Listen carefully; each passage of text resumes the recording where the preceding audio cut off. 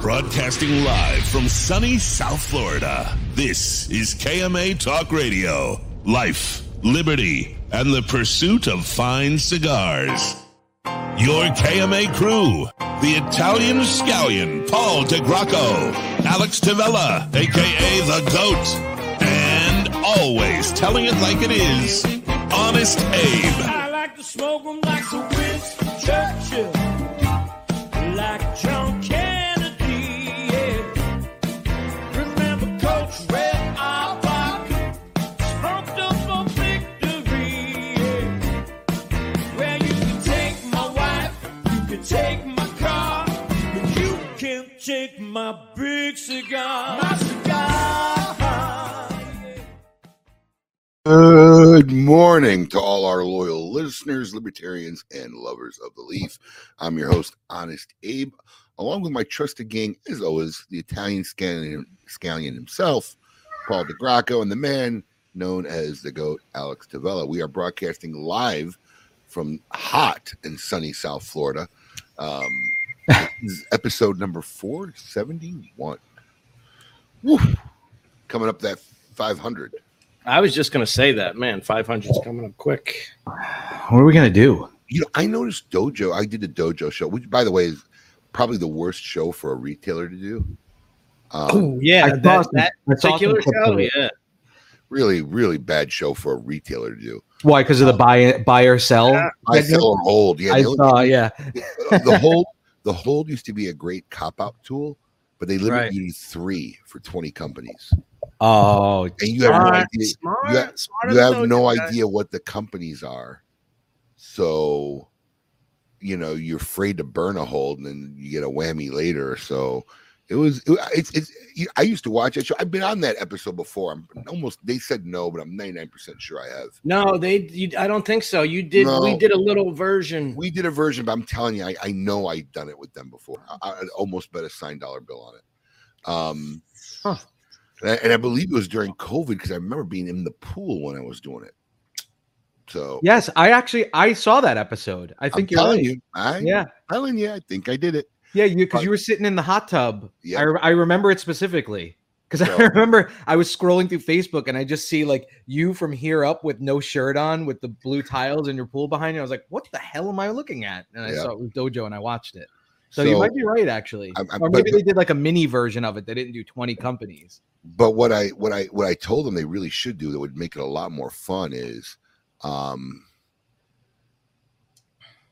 keep track. And then when they do this like twice a year or maybe once a year, but then when they get the next group on, review all the predictions from the guys the year before prior show. Yeah. But you know, that would be a William Cooper length show then, because and it's really funny because during the break, it's like, listen, we don't want to go long, you know, don't get too in depth. And we were really quick with our answers, and it still took us over 2 hours to just buy, sell, or hold 20 companies. It puts everybody in like a weird situation too, because they don't really care. But but they're like, oh, I love this guy so much, and I love the product, but I gotta sell. For me, it's kind of easy because if I didn't really buy it for our retail shops, then how can I say that's buy? An easy sell, right? Right. I mean, true. If I didn't buy it, then if I didn't really buy it, and it's really funny because I was, ripping on them a little bit. I'm the only one who actually really buys or sells. I was going to say, as a retailer, you're the one that's actually who's buy, sell, and holds are real. That's true. So very, very interesting show last night with the boys from Dojo. Kept me up a little bit late. You just decided to make a switch to the this is the lobby of the Boardwalk Hotel, the Boardwalk Resort, and somebody said live from Disney. I said, you know what? I want to be live from Disney. Did we not go over banter last night? Did he just not type it in? We did. Alex didn't print new ones. No, timeout. I printed it at 9:30 this morning. So if you made some changes, here's what you don't do though. For some reason, your computer doesn't live update. You have to refresh the page. I'm telling you, I'm looking at it right now. Back to school for the kids in August. All your kids are all back to school, right? Yeah, somebody asked me if I see it now. Somebody asked me if I take back to school, first day of school pictures. Did you take first day of school pictures, Paul? Are you fucking kidding? Of course No. we did. You know, we used to. I think that's just Yeah, because I've seen pictures that you we posted. did when they were young. Like my oldest is in high school. My other one's like 8th grade. You know, I mean, Yeah, Petra's not taking a back to school. Yeah, I mean, we stopped doing it. It is kind of funny, right, Kevin? Paul telling Alex how you should prepare for the show.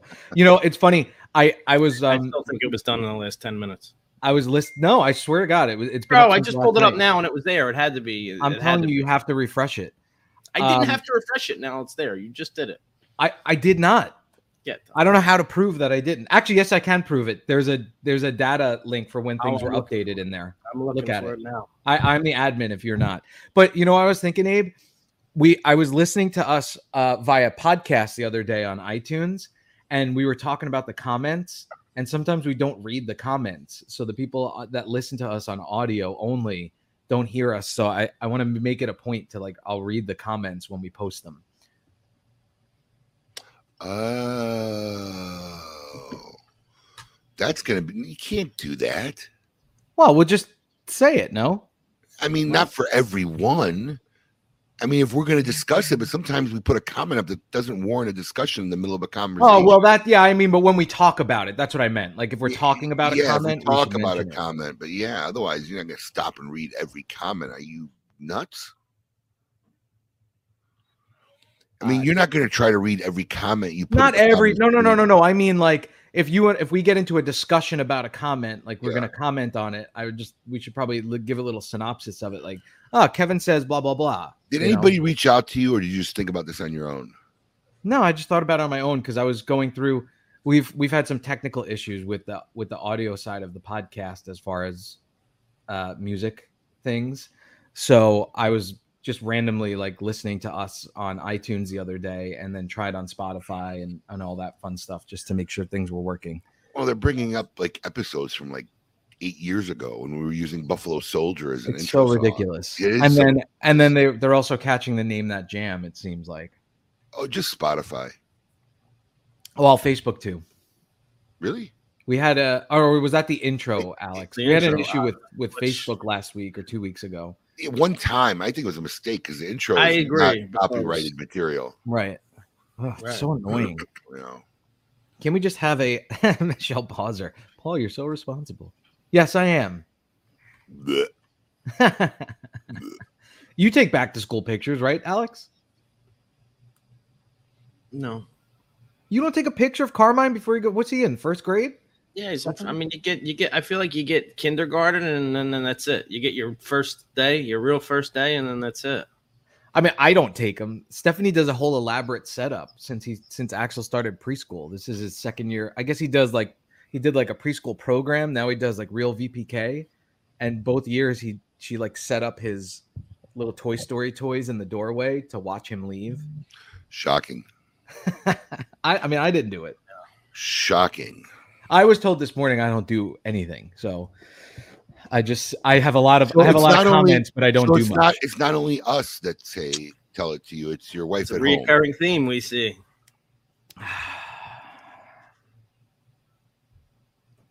Anyway, would you like me to go to the next topic? Because Alex and I were talking about this yesterday during the meeting.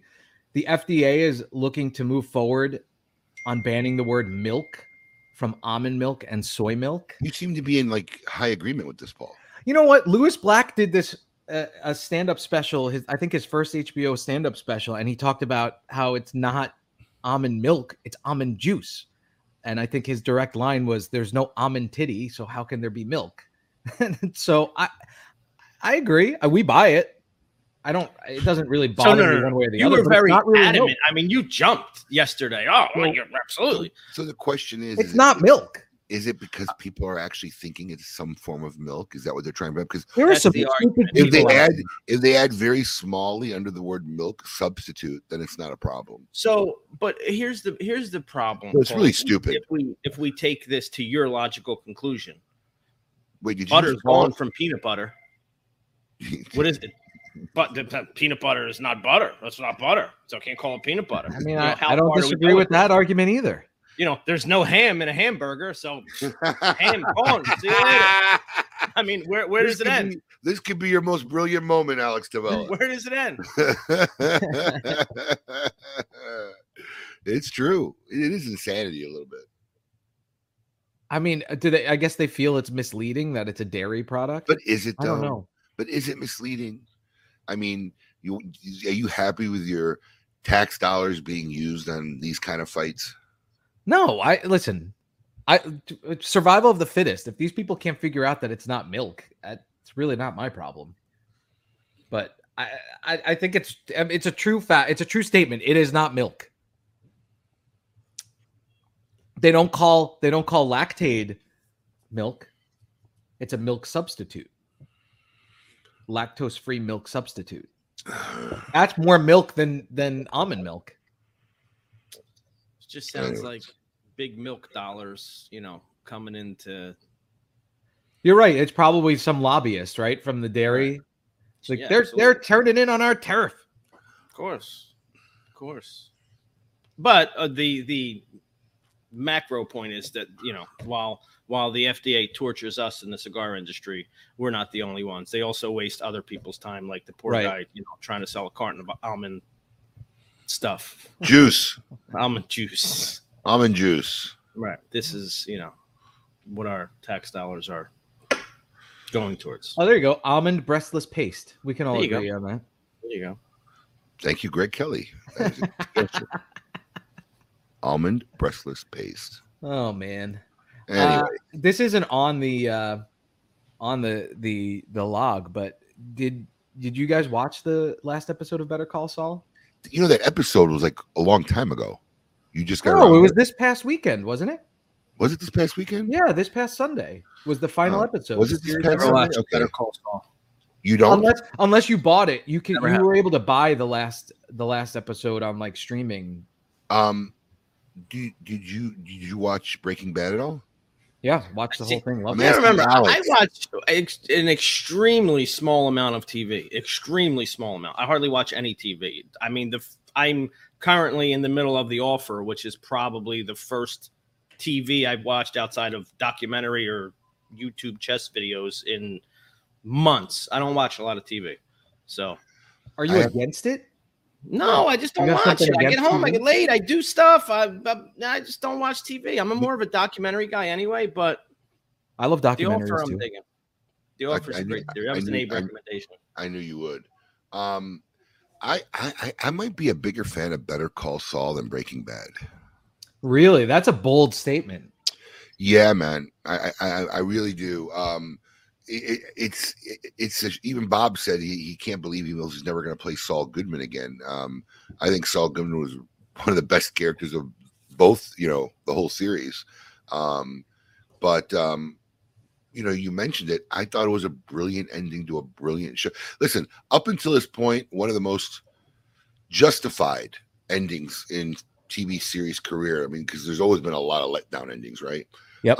I thought one of the better ones I ever seen was The Shield. If you haven't watched The Shield, it was I watched Breakthrough Television back in the day on the FX channel before there was a lot of nitty gritty on TV. But that ending was the only way it could have really went down, and it was sad, but it was right and it was good.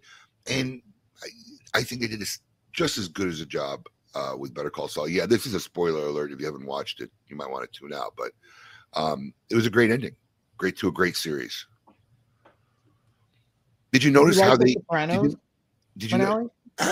No, wasn't a big fan of it.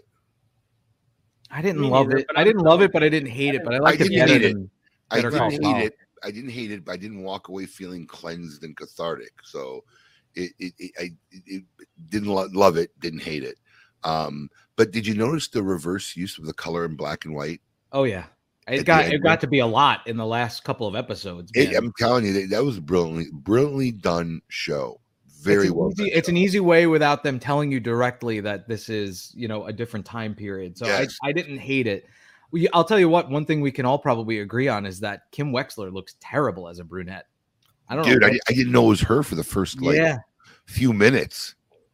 Didn't look like her at all because she was like semi-hot. Yeah. as a blonde. My buddy and I were talking about not it. like super hot, not ugly. She was kind of semi-hot as a blonde, but when she went brunette, whoa, All went away. All Went away. all went away. Hopefully, it's a wig for her sake. Sons of Anarchy was a big letdown too, because that's never happening. That guy goes to Mexico. Never I gonna don't know care. that either. You live that lifestyle, you ain't doing that. You're going to Mexico. I didn't watch that either. I guess Oh, I don't watch a didn't lot of watch that TV, but documentary is still TV. Like I didn't know if you were one of those guys, Alex, that are like television rots your brain. I've learned almost everything I know from television. I mean, maybe documentary more, but from watching the TV, the actual physical TV. Yeah. Now, what I've I learned a lot. couldn't remember was the scenes with Cranston and the other kid And Mike. were they were those all cut from Breaking Bad, or did No. they? So they came back to make those parts. I think so. Yes. I couldn't remember. It's been so long since I watched Breaking Bad, but Or maybe they filmed them. Maybe they knew what the series finale would. I doubt it though, because no. Either that those were real cuts from the original series, or they came back to film those scenes. No, yeah, I don't remember those scenes at all. I gotta Google that because I'd be very impressed if they did. I think that's really cool. Yeah, very rarely do they in television do they know when the end of the series is going to be. Yep, epic or what's epic- going to happen. epic cast to Better Call Saul. I love Bob Odenkirk, but I've loved Bob Odenkirk since. Do you remember Mr. Show with Bob and David on HBO? No. That was like a breakthrough show, man. Hilarious. Did you Really watch? funny Did skit you watch comedy. Mr. Nobody? I didn't. He was actually good in that. You almost can't see him being a ex-CIA, cleaner upper killer after seeing him play Saul Goodman for 5 Right. years, Right. right? I mean, it's like when I saw him cast, I'm like, what? He did a good job. He's really good. And Giancarlo, the guy who plays Fring, Oh my God, he's awesome. they're all good. Mike, Yeah. I'm telling you, amazing cast. Both series, really amazing cast. But now, are they going to do? So what I wonder is, would they go back and do like a prequel to like Mike's story? Wouldn't that be cool to see something like that? You could only hope so, but the problem Yeah. is if you do a prequel to Mike's story, it probably wouldn't involve anybody else. The nice thing about Better Call Saul is the prequel included A lot of kind these of guys. a lot of people from the the original show. Yeah. That was the nice part, but very well done. I was very happy with it. When you walk away and you say, "I'm all right," there's going to be no more shows. They've done a good job. Yeah. I didn't love it. I thought it was like blah. Like there was nothing exciting about it. I thought the last 3 episodes were What kind you of want him to slow. get away with it? Yeah, maybe. It's so unrealistic. That's the problem. But he could have gotten away with You're it. too Disney. Maybe I'm just angry at the character because I You're knew Disney- he could have you're gotten too away with Disney it. washed in your brain. There's not happy endings like that, bro. He's got to get caught. Vince Mackey's life has to be ruined. You can't live that kind of life with no repercussion. Karma catches up with you. It's entertainment, though. It's the fake world. It's not real. So yeah, you Well, could. No, that kind of television's supposed to depict a real world situation. It's not Disney, Paul. You're watching too much Disney. This is shows like this are supposed to depict what's going on in a real world. I watch situation. TV to escape real life. I don't need real life portrayed in front of me all day. That's why you watch Disney. Great ending. That is Hands true. down. That's why I go to Disney World, so I don't. If have anybody to, out there watched Better Call Saul, just put in the comments whether you like the season finale. yeah, we'll see what the overwhelming majority is. I'm sure I'm a minority in it. It is what it is. You typically are. Yeah, usually. But All right. I still love the series as a whole, though. All right. Listen, I'm telling you, I would recommend people who haven't watched either to watch Better Call Saul before watching Breaking Bad. Well, I guess in theory that could. Well, no, you need to watch Breaking Bad first so you can really You do like. not. I don't know. You do not. There's a lot of callbacks to the like stuff that you see. Which is not really necessary to know the background. It's self-explained in the moment of the scene. It helps. It gives you some insight, but it's definitely not necessary. Would you say somebody should watch Better Call Saul and then watch Breaking Bad? If you're gonna do both, no, I would watch them in the order they came out. Okay, yeah, that's what I'm saying. Because I think it makes Better Call Saul literally more enjoyable, knowing his future before it happens. Right, that's what I liked about. Yes, Okay, so it makes it more enjoyable. I just said it's not necessary though. but knowing it makes it, I think, more enjoyable because you know where it ended up, and then you're watching it. Oh, the Woodman came out of the woodwork.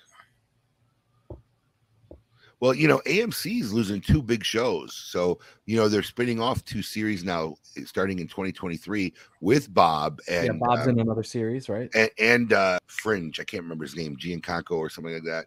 But they need series because their 2 best shows, The Walking Dead and, Better Call Saul is done. So it'll be interesting to see what they do. I thought The Walking Dead had already ended. They brought it back again? No, I think this is the end of something this year. Okay. Yeah. Never watched that show. You know what? The whole zombie genre does nothing for me. I mean, people are all caught up in it. It has its own culture, whatever. But the whole zombie, never seen one movie I liked about Yeah, zombie. me neither. And you know what else? It's like penetrated the children's TV world. Like Disney has like a zombie high school show about these zombies that wear a bracelet that keep them from eating brains, and they go to high school. It's the weirdest thing. I'm telling you. Axel was like, I want to watch Zombie High. I'm like, no, you're not watching that. That's funny. And it's animated and they're all zombies. It's very weird. And they live in like a segregated area in the town that's just for zombies. Is it really weirder than some of these kids shows though? Well, Yo Gabba Gabba. How weird was that? Yeah. Luckily my kids are too young for that. I mean, Yo Gabba Gabba had to be. I mean, that was like, you need to be an adult tripping watching it. What about those Teletubbies? Yes. Fucking odd. You must have never. You never must have watched Yo Gabba Gabba. No, I didn't. I didn't. I missed it. It was literally like this hippie dude in an orange spandex suit with these big, giant, weird, elongated characters. It was just scary. A weird show. And then they would get famous people integrated in it. Like Jack Black would be a guest on it and whatever. It had a huge span for a while. We like that other Street here and Bluey too. You ever who? Blippy? Like Sesame Street and Bluey. You ever seen Blippy? Oh my god, I hate Blippy. My kids love him. Blippy was like this weird, awful, almost new Pee Wee Herman. But yeah, it was awful. He sold to Amazon for like $30 million or something ridiculous like that from doing these stupid videos for his nephew on YouTube. He wears like an orange hat, orange suspenders, and he goes, "Ooh!" Yeah, that's his whole bit. I had a short-lived moment with Blippy, and luckily Carmine moved on. Yeah, we don't watch it a lot. They like it, but we turn them to other things. But yeah, kids TV is rough. Do you like Alex at this age? Oh, but you have a younger son now too. Like the problem is like at all times there's kids TV on in my house.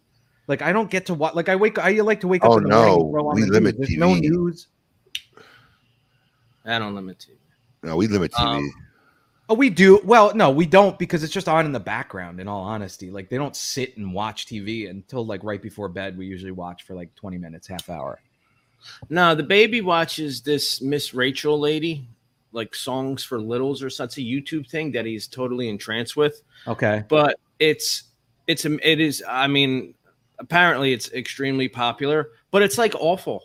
Like she'll do stuff behind a green screen, and there won't even be a background. She'll just be standing behind in front of green. Oh, in front of green. But like go look up. They got millions of views. But he loves it. Gets in trouble. We call it his real family. He doesn't. He don't care about it. Rachel is his real mom. No, Carmine is just. He's just WWE like to the core. Like oh yeah, like to the core, nonstop. But it's funny because he doesn't just watch it. He'll put it on. And then take his. I have like a 4-foot pillow I bought him because I'm not wrestling every damn day and night. So he's in action while watching. Now, are you into the WWE or did you discover this on his own? No, I'm not really into it. I mean, as a kid, I couldn't tell you who's who. Now he kind of discovered it on his own. We bought a video Switch game, WWE that he liked, and but it's like. It's funny because the game he played a little bit during Christmas and kind of sat there, and this whole new now it's like a staple. He's WWE'd out.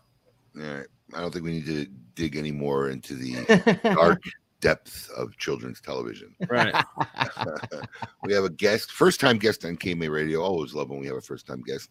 Let's get ready for our Meet Your Maker segment. I want all of you to get up out of your chairs. I want you to get up right now and go to the window, open it, and stick your head out and yell. It's time to meet your maker.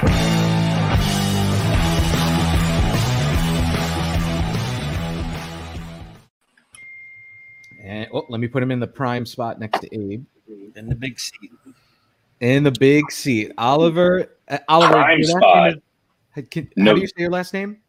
Like the famous 80s band is Nouveau, Club Nouveau. Oh, there you go. I'm glad I asked you. And didn't just Spelled say. completely different. Yeah, I would have never said it that way. No, Yeah, and I- Abe's unfortunately, met you over the years. before, right? None Oh, of us yeah. have had to Yeah, say your name. Yeah, Yeah. absolutely. I've sat in the office. I'm pretty sure I've heard other people say his name not that way. Right. Well, I would assume they pronounce the D. Navad. Always pronounce the D. What is the genesis of that name? What's the heritage? So my family's actually from France. I was first generation I was actually born in Boston. So, my younger brother and I were born in the States, but everyone else was overseas. And Oh, wow. still to this day, I got my parents in the U.S., my older brother, younger brother in the U.S., but everyone else is overseas. In France. Oh, very cool. Yeah. So you Wow. can attack me on that part as much as you want. Well, it probably means you have a good palate. You come from one of the best wine producing countries in the world. We come from Yeah. France. If anybody doesn't know, Paul's wife is a level 2 sommelier. Yes. I don't know if it expires actually. I've never heard that. It's got to expire.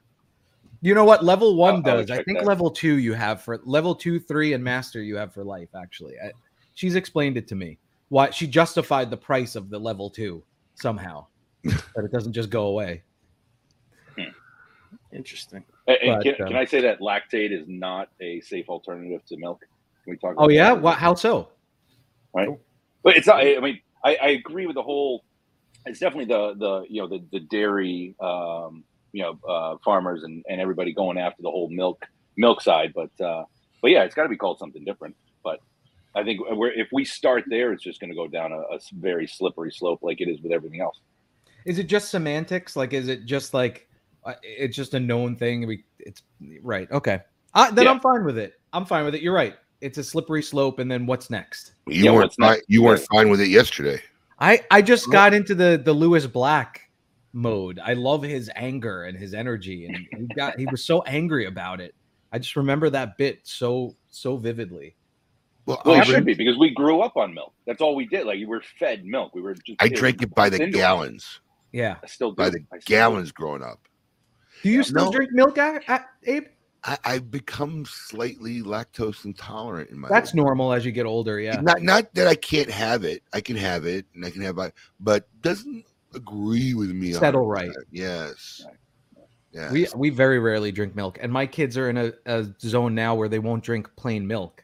Well, we don't So they have get milk in the chocolate. house because all my kids, when they were born, were allergic. So we had soy milk, we've had hemp milk because at one point, my Hemp middle milk? daughter was allergic to soy, and then they couldn't have nuts. And they realized they weren't allergic to almonds, so they pretty much live on almond milk now. There's just always almond milk in our house. Yeah, here too. We have almond milk and whole milk, which the kids won't drink unless we put chocolate syrup in it. So that's What do you fine. have the whole milk for then if the kids don't drink it? They drink it with chocolate syrup. So at night when they have their milk, they get a little bit of chocolate Is syrup. that in order to make sure they drink whole milk? Eli's supposed to still drink a certain amount of milk a day, according to his doctor. Okay. Yeah, see that I don't buy into that shit. But he just likes it. He likes chocolate milk, so we give him, I give him like 6 ounces in his little sippy cup. You know, Carmine never drank milk. Never? No. Huh. We're the only like species on the planet that drinks another species' milk. I don't disagree with that. Were the kids breastfed or no? No, for the most part, no. See, this got them off the boob. I get So that. That I listen, don't- we needed that. See, another reason to blame milk. Listen, you're gonna get a letter from the FDA now, Oliver. The milk producers of America are coming after you. Right. Like I still drink milk. it's not like it used to. My cholesterol went through the roof when my kids were. So we were talking about it pre-show. My son's 17, my daughter's 16. When they were young, we had whole milk in the house, but I was still drinking milk as if it was the 2%. So Right. my cholesterol went right through the roof. Oh, it's so much better though when you have whole milk after not having it for so long, and you just take that one sip of whole. Yeah, at first, like Ron God. Burgundy. Yeah, yes, so hot. Is Milk was a drinking bad milk choice. supposed to be bad?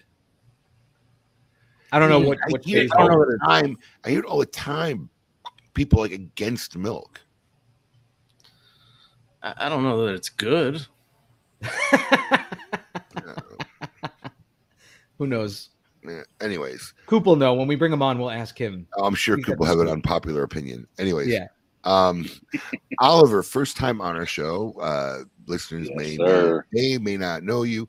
Give us a little bit, abridged version of the life of Oliver Nouveau and how you got where we are today.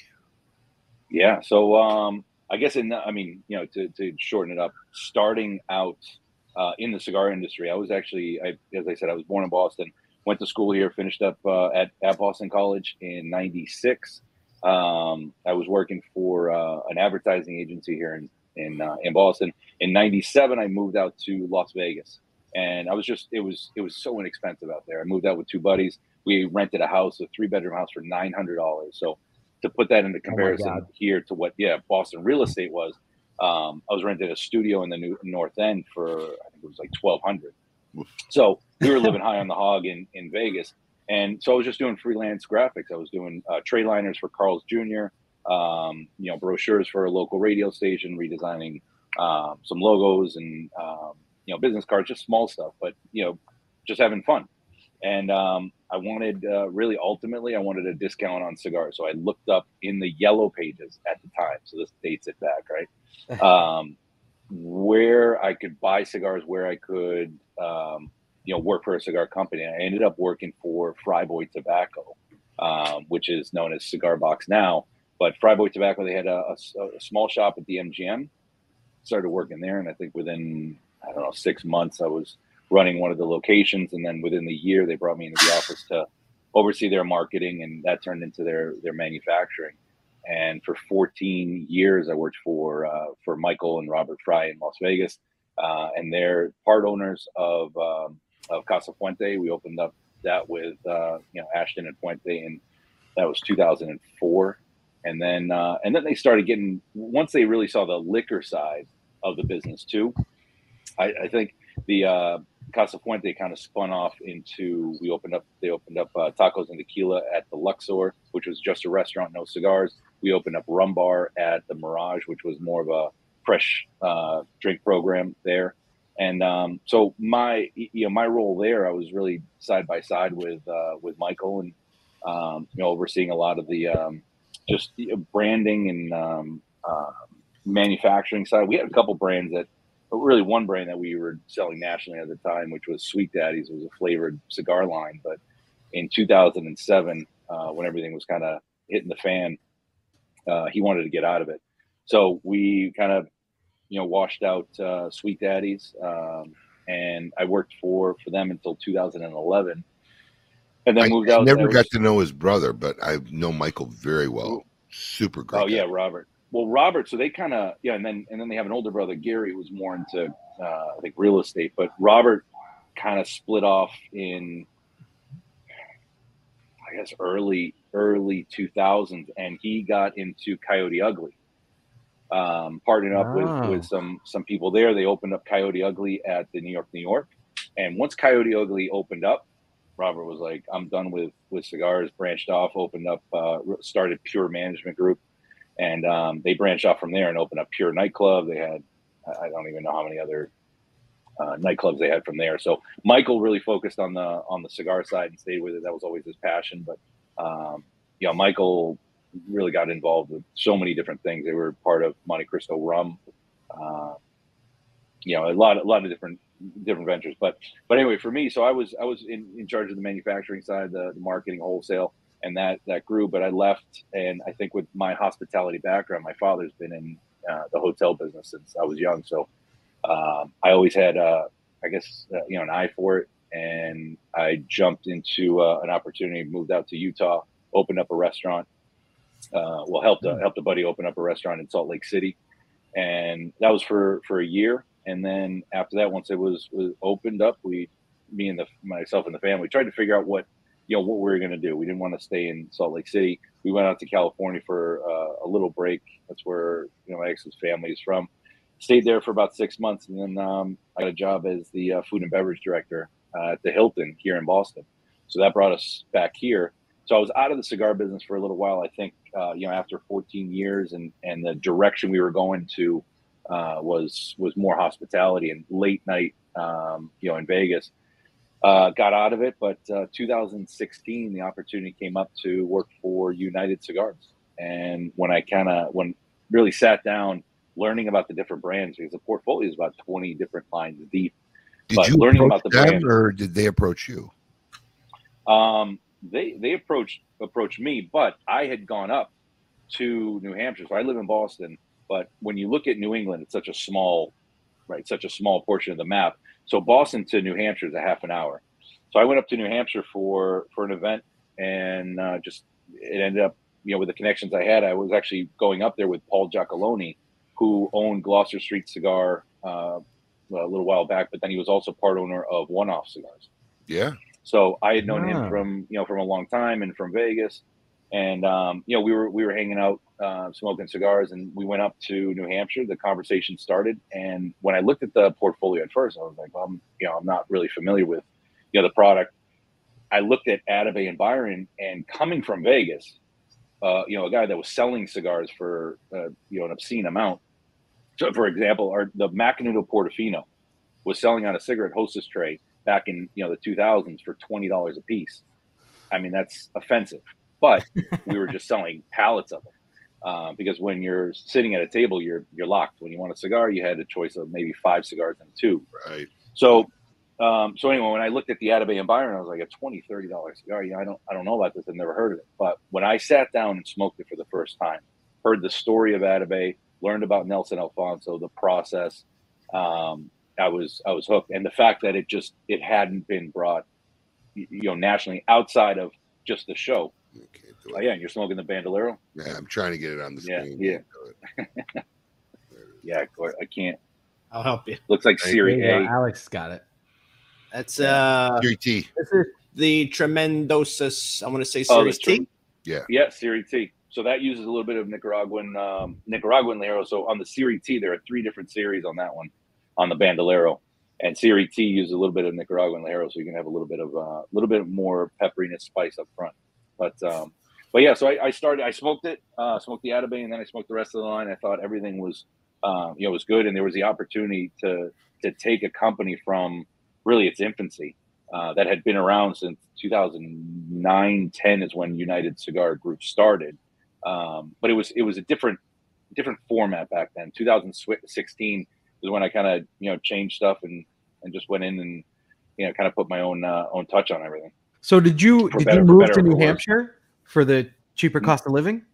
No. I wish. My kids were already embedded in the school program, and didn't want to move them. I think personally, because I was born in Boston. We moved to Chicago for 2 years. Then we moved to Milwaukee, Wisconsin.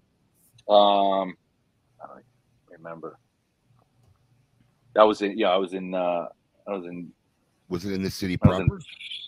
No, it was outside. I'll remember. It'll come back. No worries. The brain doesn't work the same way. No worries. But we were in Chicago for 2 years, then Milwaukee. We went to London for 2 years. We were in France for 6 months, and we came back to Milwaukee, and that's where I did my middle school years until 8th grade. Then we went to New York City for a year. Then we came back to Boston. So, for me, being ripped out of these, I don't want to say ripped out. That's a Oprah Winfrey. Well, Boston was always like kind of you started to settle there, so you wanted your kids to have that. I just wanted them to have that what I consider that structure, right? The friends that they'll grow up with, the same school system. That's fine. It's a quick drive to go pick up your booze and cigars in New Hampshire, like all my buddies do outside of Boston. Yeah, which we did. I went when like I said, when I was at BC, we used to grab, do a Sunday run because it was illegal to sell alcohol on Sundays in Massachusetts. So we made the run all the time. I have buddies that live just outside of Worcester, and they do a trip like once a month to buy all their booze, and they get cigars, and they go to New Hampshire, they buy it cheaper, and then they have it for the the month. Right. So isn't that crazy? Like the states will do that, right? Yeah. They'll raise taxes. Like the tobacco tax in Massachusetts is 40. When you look at New York, tobacco tax being 75, then everybody just drives over the border. They go to Pennsylvania. They'll pick up cigars there. So it's not up in the state. I learned walking the halls of Washington that for most of these guys, it's not about revenue. It's about punishment. I could see that. Oh, absolutely. They're not trying to find ways to generate revenue properly. They want to kill that business in their state. That is their goal. They are draconian taxes typically. I mean, look, let's just take Canada, for example, right? God knows how many boxes get smuggled, bought in across the border, shipped. If Canada really was worried about revenue, all they would have to make is just a reasonable taxation on cigars coming in. And I'm telling you, they would probably make more revenue than they could have ever imagined. But it's not what they want. Mm-hmm. It's funny because I spent the summer up on Long Island, and Alex and I were talking. I'm like, like the Sin Compromiso, when we buy it here, is like what, $13 to $15, depending on whatever. I told him around there, right? And I was on Long Island, and I felt like a sin, and I ran out of cigars, and I went to the place by my parents' house, and it was $23 or $24 for the same. So I'm like, my God, this is crazy. What sadly they don't realize, due to any lack of any common sense, is that their taxation never slows down the consumption. I still bought them. And other cigars that it doesn't slow down the consumption. The guys who just aren't willing to pay the tax will get it from somewhere else, and they don't make no money on it. Right. So they don't accomplish either thing. They're not doing justice for their state by generating revenue in a decent manner and getting as much tax dollars as possible, nor are they deterring the consumption of cigars in their state. It's just ridiculous. Yeah. Well, so it's not necessarily solving problems. You found yourself back in Boston, and you started to work with the United Cigar Group. Had you been a smoker of cigars throughout this time? Like when did you first start smoking? Oh yeah, I started smoking when I was 16. I think everyone starts experimenting, right? I had friends that were smoking cigarettes a lot. Copenhagen was a big thing back then.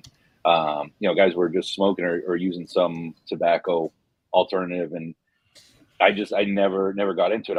My first job, I was a dishwasher at a restaurant right across the street from where I lived. There was like a little inn, and I was a dishwasher. And after the dishwashers were done, everyone goes out on the dock, and the cooks are there, the servers are there, everyone's smoking cigarettes. So I tried it. I just wasn't into it. My father was a cigar smoker. My uncles, I had a lot of cigar smoking in the family. So my first cigar was actually a stolen cigar out of my dad's humidor.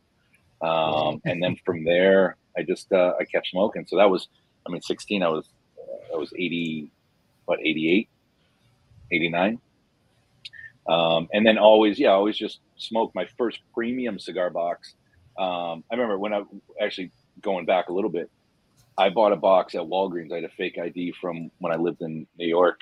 And I just to say I was 18 so we could go to concerts, and went to Walgreens. I picked up a box of Sweeties. It was a 50 count box. And I brought that onto a school funded ski trip up to Canada. And we were smoking those, and that turned into a mess because you're taking a bunch of 16-year-old mass kids up to Canada on a ski trip. Everybody got hammered. You could go, we were going to bars, and I was introduced to curling up there. I think we sat for 3 or 4 hours watching it was a curling bar. You could, we were ordering beers and watching curling. Wow. And then my first premium box was a box of 10 when I was in college, Te Amos. Wow. Yeah. That was 96. Yeah. Big during the boom. Yeah. You know what? Those were premium. And oddly enough, mostly in the eastern seaboard, up in the East Coast, it dominated that region for some reason. Yeah, that sounds very familiar to me. I'm gonna. In fact, when it was dying off, that's kind of it was its last stand where you would still find any, or people selling Tiamos up in the Northeast. Yeah, Tiamo, that's a while back. But yeah, So- then I actually got into Avo Domain. That was my go-to for a while, early on. Select Tobaccos, is that a brand that United distributes, or is that part of the United portfolio? I mean, like ownership umbrella. No, not ownership, but yeah, under the umbrella. But Right. we're only distributors. So that started, distribution for that started in 2012, and that was again just at the trade show once a year. There was nobody really representing it nationally, but that's just a partnership with Nelson Alfonso of Selected Tobacco, and we are the distributors of Atabey, Byron, and Bandolero for Nelson. I had the pleasure of speaking to him really for the first time at the trade show this year. What an amazing guy. And for our listeners who really don't know much about him, can you give us a little background on Nelson himself? Yeah, imagine a guy that could be like a Deion Sanders of the football field, right? Showy, I own the field. This is my house. I do this, and this. He's that guy, but strip away the ego. He is incredibly humble. Nelson Alfonso does the packaging for the Cuban brand. So he's a designer by trade, but his family had been in tobacco since the 1800s in Cuba. And when you look at the portfolio Selected Tobacco with Atabey, Byron, Bandolero, Byron was actually his family's line in 1850, named after the poet Lord Byron. And that was a Cuban line sold in the U.S. And distributed out. They actually lost the name because back then there were thousands of Cuban brands. But as the late 1800s and early 1900s started to come into play, the larger companies started to eat up all of these smaller farms and tobacco growers and rollers. And Byron was one of those brands that got eaten up. So in the late early 1990s, Nelson picked the line back up. It's actually one of the only lines I believe that's registered in Cuba as well, but nationally, globally registered. He picked the line back up, started to play around with the blends. And when you said he had to pick the line back up, did he had to reacquire it from somebody? No, it wasn't. It was just kind of out. It was just abandoned. It was abandoned. Yeah. So he was able to pick it back up. And when you look at Cuban lines, there are 30 lines now after thousands of brands.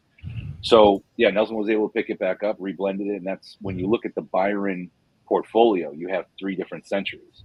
So it dates back to the 1800s. You have the 19th century, which is a line that uses Ecuadorian. All of his lines use Ecuadorian wrapper, just different shades, grades.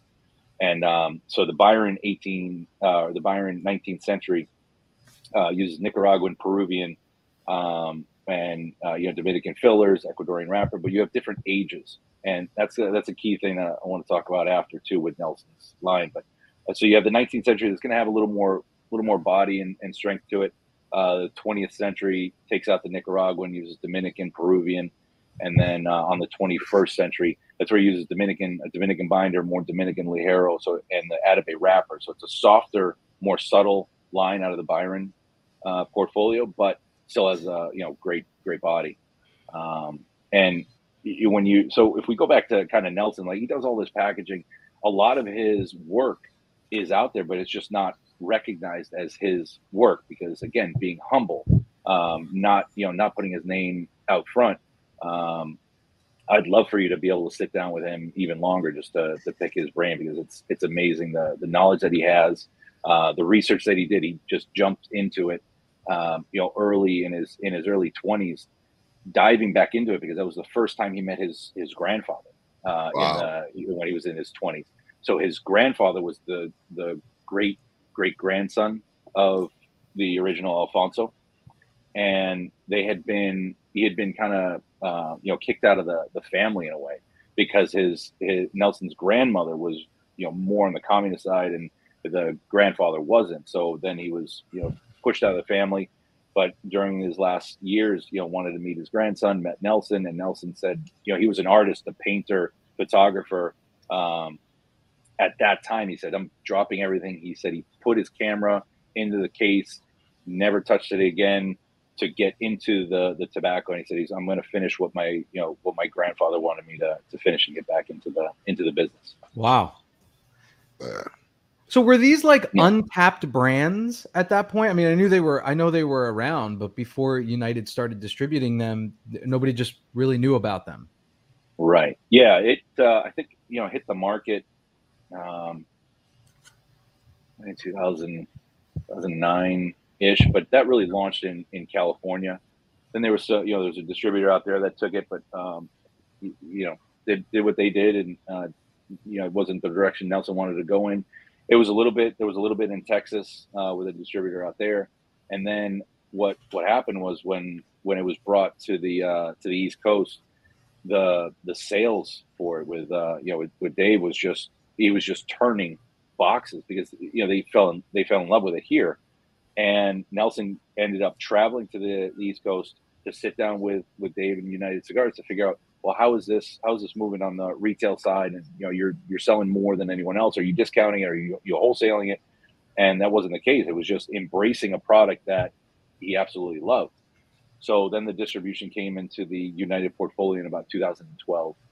And then when I started in 2016, I kind of wanted to, again, shift the gears on it because as smokers, we're so excited when we hear the word Cuban or Habano or Cuban, right? So when it was started, it was all they were talking about was Nelson designed the Behike packaging, which you should get a lot of credit for that. But everyone's saying, oh, it's like a Behike second, which I wanted to get away from that. There was undisclosed this, undisclosed that, and I always thought that the wrapper is incredibly beautiful. The tobacco is very elegant. Let's talk about that. Let's embrace that. So a lot of the tobacco that Nelson uses is Peruvian tobacco. He believes that Peruvian tobacco is one of the, next to Cuban tobacco, is one of the best tobaccos in the world. It's a smaller plant. The yield's very low, so cost is a little bit higher. But when it's used correctly, it's almost second to none. A lot of buzz about Peruvian tobacco lately. I'm hearing it lately more than ever. Yeah. Well, yeah, you're hearing more about Peruvian tobacco and more about Costa Rica.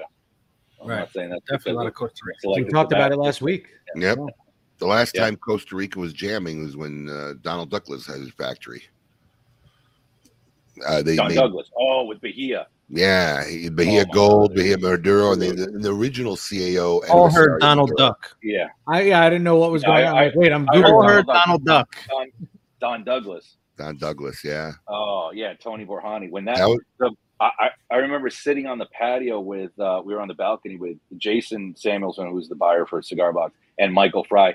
The Bahia Gold Maduro came in, and we sat down, and that was like, what the hell just happened? He went phenomenal. He was an overnight success. Yeah. And then just as easily burned out. Like, fast. Abe, you've been in the business a long time. I mean, I thought just thinking back, I always thought Tony Borhani, because you always saw Tony Borhani with then Rocky, they were walking through the show floor. But Tony Borhani was like the first like glam celebrity guy, like showy. He was no a showy socks, guy. Loafers, yeah. He was a showy he was guy. Tiny guy. He was like a horse jockey. Literally. Very small guy, literally. But that was right there, man. It just came out overnight. I remember seeing it and all of a sudden selling it like we were giving it away. Yeah. That factory produced probably the hottest cigars of the time at that point. Yeah. And then it just collapsed. And I hadn't heard much about Costa Rica since then. Right. Yeah. Yeah, it's unfortunate. Why is it the cost factor? Is that why people, there's not that many people doing it in Costa Rica or Peru? Yeah, I think a little bit. Everybody. No, I shouldn't say everybody, but the cigar industry. You have cigars that you just churn out, which we do as well. We try to churn out some cigars, like our bundled cigars, classic. That obviously you're churning out. Then you have cigars that you want to age and rest, or using aged tobacco. So you'll pay a little bit more. But again, that Peruvian tobacco is a little bit more expensive, so it's not widely used. Costa Rica, you're absolutely right. It's a little bit more expensive. In fact, Nelson, typically a pair of rollers can roll, 300 to 500 cigars a day. But Nelson, with his rollers that really only roll the production there a few times a year. But the rollers there only roll about 150 cigars on average a day. Wow. He wants to make sure that everything's perfection. Because when you're looking at Atabey, Nelson knows that he is going to let that rest for 5 years. So he's not going to be able to go back and say, hey, this is plugged, this is burning incorrectly. So he wants to make sure it's absolutely 100% correct. Now there have been times where whenever we get a bad roller and we don't find out until afterwards. But if I touch on that aging, so the cigars are rolled, he wants to make sure they're perfect. Once the cigars are rolled in Costa Rica, they're shipped out to Miami or Spain, and he has separate aging rooms there. They're all different aging rooms too. He'll use the most important part about aging a cigar is the cedar. So he'll use Cuban, Spanish, Mexican, Brazilian, and Lebanese cedars inside of the room. Now, Lebanese cedars, you can't purchase that. That's protected. But he'll use different. Like at one point he actually took furniture and raw furniture and actually used pieces of cedar. It doesn't really help in the aging process, but that's to pay homage to his mother, who was Lebanese. So he'll put that in the room. So imagine just a large aging room. And when I say aging, that's where the cedar comes into place. You're using those 5 cedars from ceiling to floor, 1-inch thick planks, because he'll sand that down about twice a year, actually shave it down. And then what he does is he'll bring humidity down to 40% gradually. And then over the course of those 5 years, he'll then bring it back up to 70 and then back down to 40. So over 5 years, it's just breathing in all the different cedar notes. So if you think of like whiskey and, wines, why they're using oak barrels or different, different woods, it's the oak is more permeable. So the liquid will go into the oak. So it's the same as the humidity. The humidity will go into the cedar and then it goes back out. And then when the cigar goes to 70, it's breathing in all those cedar notes, but it's also cleaning the cigar. When it goes to 40%, it's purging anything else that's left in the cigar. Well, and that's after 3 to 5. I'm going to tell you, always hear these stories, right? He showed me pictures of these aging rooms. I mean, oh really? God, they're mind blowing. Oh, so did you see his new? He's building a warehouse, an aging room in Spain. He showed me. Oh, yeah. I mean, this is real deal stuff. So, amazing. And we got to take a break. We're gonna have more with Oliver DeVoe and talk a little bit more about Atabey and Byron Cigars. Byron Bandolero. Yes. Up ahead in segment 2, we have Name That Jam, Bravo Cigars. More about our friend Coop will be on to give us a scoop this week. Tale of Tape season 5 episode. It's 3. Not episode 2, but definitely not episode 2. I think it's episode 3 at this point. And of course, Would You Rather? Jam-packed hour 2. Don't go anywhere. Could be 4. Could be 4. I mean, our producer never does. Yeah, just anyways. Keep it lit. Keep it lit.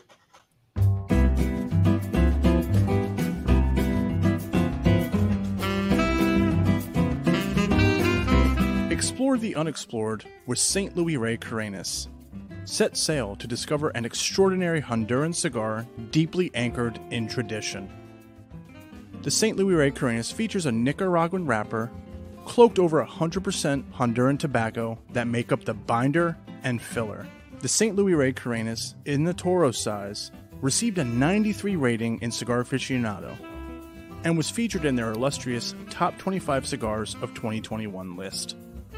The St. Louis Rey Carenas is available in 4 different sizes: a Robusto, Toro, Bellicoso, and Magnum.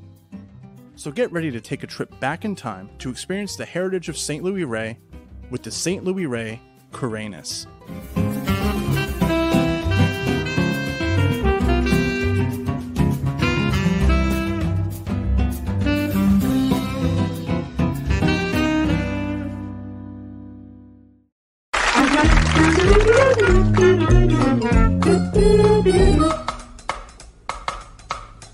Phenomenal. Phenomenal. Phenomenal. phenomenal. Welcome back. Listen, if you're gonna play that commercial, play it before the Ultimus one. If you're gonna do the phenomenal one, that way you get a little fade out because the Ultimus ad has a fade out, and it's not such a hard intro. But I'm gonna. You got it. Thank you very much. We talked about having these hard coming back ins now forever. They got a nice little fade at the end of that Ultimus commercial. That should be the last one. There's actually not. I cut it at that fade. There's more at the end of it, but I cut it there so it looks better. Oh, well, what's the point if you're just going to slam me back with the phenomenal thing? I didn't realize that the phenomenal didn't have a fade because Alex made that and he's the one that does the fades. Okay. You know, I'm going to tell you something that I tell my daughter when she started working at the warehouse. Yeah. So she's packing orders and they have to sign off. And I told her, I said, listen, when you sign off, you put your name on something. It's on this document. Amen. You need to have a little pride and make sure that you've done your job, looked it over before you put your name on it. You have zero pride in this outline every week. It's always got wrong dates, wrong guests, wrong everything. It never has wrong guests. What? Oh, yeah. Upcoming guests? Oh, yeah. Yeah, it has. You have wrong upcoming guests, wrong dates, wrong show numbers, wrong. Why do it? Why go through the motion if you really don't want to make a good outline? I'm hoping that Alex will just take it over. Well, then what will be left for you to do? Show my pretty face. Seriously. Anyways, welcome back. You called yourself hideous earlier. I'm not. I was talking to a hair implant customer this week that I'm taking on as a client for my day job. And I was thinking in my head, like, would that even make a difference? If I had hair again, would that make a difference? No. I don't know. No. I asked my wife, I was like, would you like me better with hair? And she she obviously knew me when I had hair. And she was just like, well, it doesn't change anything. I'm like, great. All right. The hair is not the problem. Let's be real. And Quentin, I've already taken over booking for him. How much more work do you want me to take over? Quentin Thornation, do his work for him, Abe. I've already taken over the booking of guests. How much more work do we have to take over for Paul? I thought Quentin keeps saying he wants to be the producer. Oh, please. I'm happy I finally got my $20. I don't even. You have it framed? You should frame it. I got to put it with the other things, but I don't even think I've taken it out of the envelope. I bet you it's still in the envelope. Yep, sure is. In his card? Yep, in his card. You still have his signed $20 nice. bill. I got to. Anyways, our guest for our Meet Your Maker, a very interesting first-time guest that came in, Oliver Naveau of United Cigar Group. Oliver, we like to start segment 2 with a little fun. We have a segment called Name That Jam by Avo Cigars. Very simple segment. We're gonna play you. We're gonna play you 3 seconds of a song, and we're gonna test your musical acumen and see if we can actually name that jam. Are you ready? I'm ready. Let's see if Oliver can name that jam.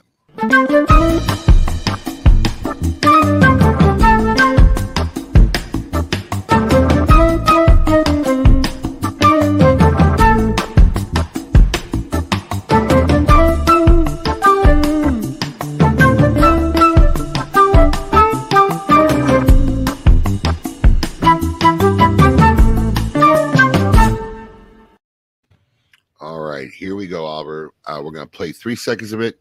If you need to hear it again, let us know, and we're going to see if you can name this jam.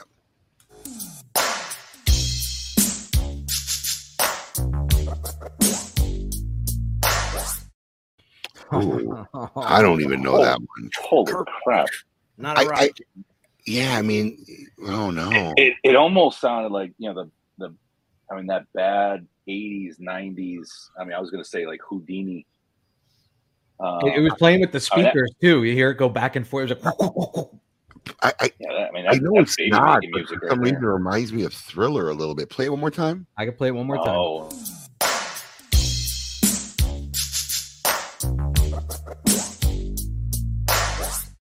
No way. Don't know it. I think it's Michael Jackson, though. I think you're on the right. I don't know the answer. No, that's too. The studio. I know it's not Michael Jackson. It's just that beat reminded me of. That's a Houdini, Bobby Brown-esque type. He's kind of in the realm. He's in the realm. He's in the realm. You want to throw a crack at it? Jesus. I don't know. It was nailed in the comments. I'll give you that. All right. Well, let's see the see. comment.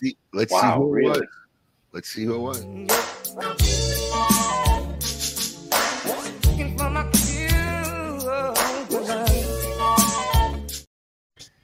Yeah, I don't even know that song. No, me neither. Nope. Really? Nope. Really? Do you know that song, Oliver? I've never heard it. I Yeah. don't even know who Zappin'. Yeah, me neither. Zappin' That's who?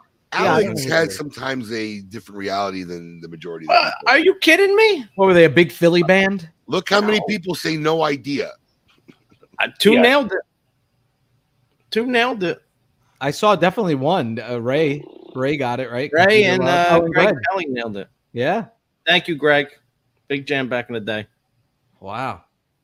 Yeah. Well, Oliver, You guys probably played it in your chat group like yesterday. So.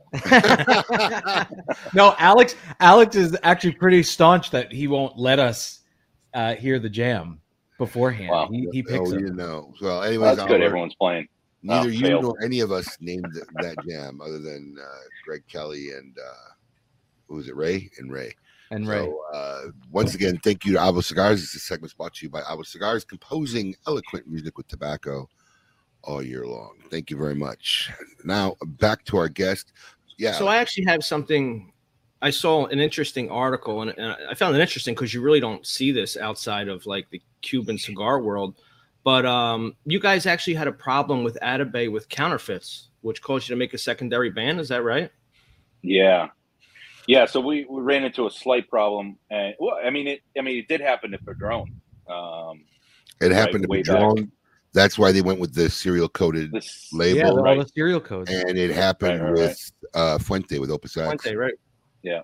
So yeah, I think because when you look at a cigar that's at that price point, right? Anybody's gonna they're gonna try to do something. So we ran into the issue one with bands being, I think they were being reused, and then also there was talk about the Atabey seconds were making it to the market, and one guy, I was getting DMs constantly about, hey, are you selling cigars, unbanded Atabeys because they're selling it at this store, and it's no, 100% no. And I'm not selling them. We're not selling anything. In fact, the seconds are, Nelson has stacks of them because he's so meticulous about what makes the box. So yeah, no, we had to do he did a secondary ban just on the foot. Now there's, coming up maybe next year or the year after, there's another band coming out that will be interesting. I don't know if I can fully divulge it yet, but it'll be different and unique. It might be unique to the market. It will be unique to the market. He's always creating something. Nelson's always doing something, and that's the beauty and the frustration, right? Because he'll come out like, Abe, you were at the booth. He had some beautiful ashtrays. Do we have pictures of the accessories, Paul? Because I'm telling you, this was some of the most stunning accessories. It caught everybody's eye at the show. Paul's Is he on mute? Yeah. Paul's on mute. Oh, he's got Oh, pictures beautiful of the ashtray. Yeah, that looks like an ashtray. Well, that's the secondary band, and He he's still on doesn't mute. know he's on mute. Nope. What a hot mess. I know I'm on No mute. worries. I have pictures. He I was have telling pictures. Because I did ask you to get some ready for the show. Yeah, I have them. During our Hold on. meeting. Yeah. Okay. Yeah, he had us on mute because he was picking up another hair plug customer Thank you. on the other line. You know it's bad when the guest gets in on the ribbing. Oh, look at that! The Ridiculous, humidor. like gorgeous. I wish you That's could the box. give it a shot. Yeah. Now this cigar hasn't been released yet. That has not been released yet. That Yeah. should start shipping next. Well, we're going quick. The Alfonso should start shipping next week. This is the Byron. Paul. Yep. Jesus Christ. Unbelievable. Go ahead, Oliver. We're stopping at the okay. So this is the Byron Epique Poema 30 count humidor. Only 500 humidors have been made. This will start shipping in November, just in time for the end of the year holidays. There will be 30 Epique Poemas inside of the humidor, and it will come with 50 refill Byron Epique cigars. So if you can look at that picture, the cigars in the front, they're held on by a magnetic strip of wood, and on the bottom you see that little cedar line. Yes. So that cedar line is angled. So it's like a wedge. So the cigars are tilted back a little bit. So even when you take out, if you were to display this humidor at your house in the store, if you take that magnetic strip of wood away, the cigars will not fall out. They'll rest inside. It's a beautiful, beautiful custom piece. What is and that's this made one? with hazelnut wood. There it is open. So Okay. that is the Atabey. Yeah, that is the Atabey humidor that will probably be released at the 2023 PCA. So this features 60 Atabey cigars. So that's 5 of each Vitola, and that there's no set price on this yet. There were a couple things that were going around, but really the humidor is just starting to get into production. What we'd like to do is just say to the retailer, hey, this is a thank you in the humidor, but the cigars will come with a cost, but the humidor will be yours to either display, use to promote, giveaway. If somebody wants to do an all-in buy-in, congratulations, that'll be quite a ring at the register. But absolutely gorgeous. It got the 2 drawers on the sides, so you can see on the far right, you see some cigars there, but there are 10 and 10 on each side, and then you have 20 and 20. Is that right? Did I do that right? I think that so. way. Yes. 40, yeah. I actually have not found any pictures of the Ashtray? you asked. Yeah, Garrett will help you out one day. Garrett's got them all. And thanks to Half Wheel, I'd like to give him thanks because I realized that the photos that Paul grabbed were from your site. So thank you, Half Wheel. So the ashtrays, Nelson, again, he does if you look on the bottom of a lot of the ashtrays that are, I guess, and jars that are sold internationally, you'll see originally there was the Byron logo on the bottom. That was Nelson's company. His design company is Golden Age Video Design. So on the bottom of a lot of the jars and ashtrays that were on the market before would have the Byron logo. He changed that because his Byron line was coming to market. So now it will say, designed by Nelson Alfonso.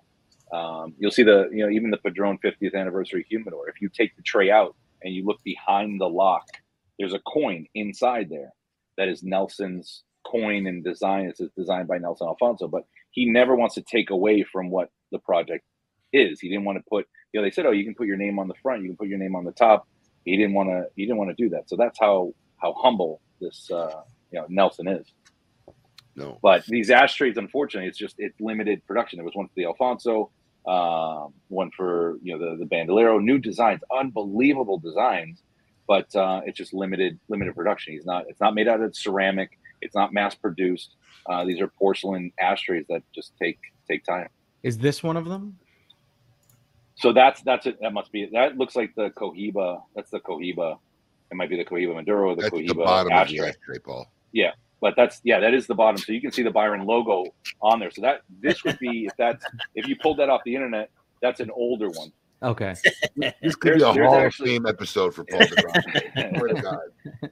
There's an ashtray on the market that he had designed for I think it was for Cohiba, but it's got little edges on the side, and then there's a bowl. But the edges on the side, nobody will know this, and I know it was taken by a couple other companies and sold in the U.S. and kind of knocked off. But that design, it was done because it's actually the profile of the Cohiba Indian, and it was meant to be displayed at the Habanos Festival with a light shining on it, so that when the light shines on the ashtray, you'll see the 2 Indian heads on the side, broadcast on the screen in the back. So it's pretty amazing work that he does.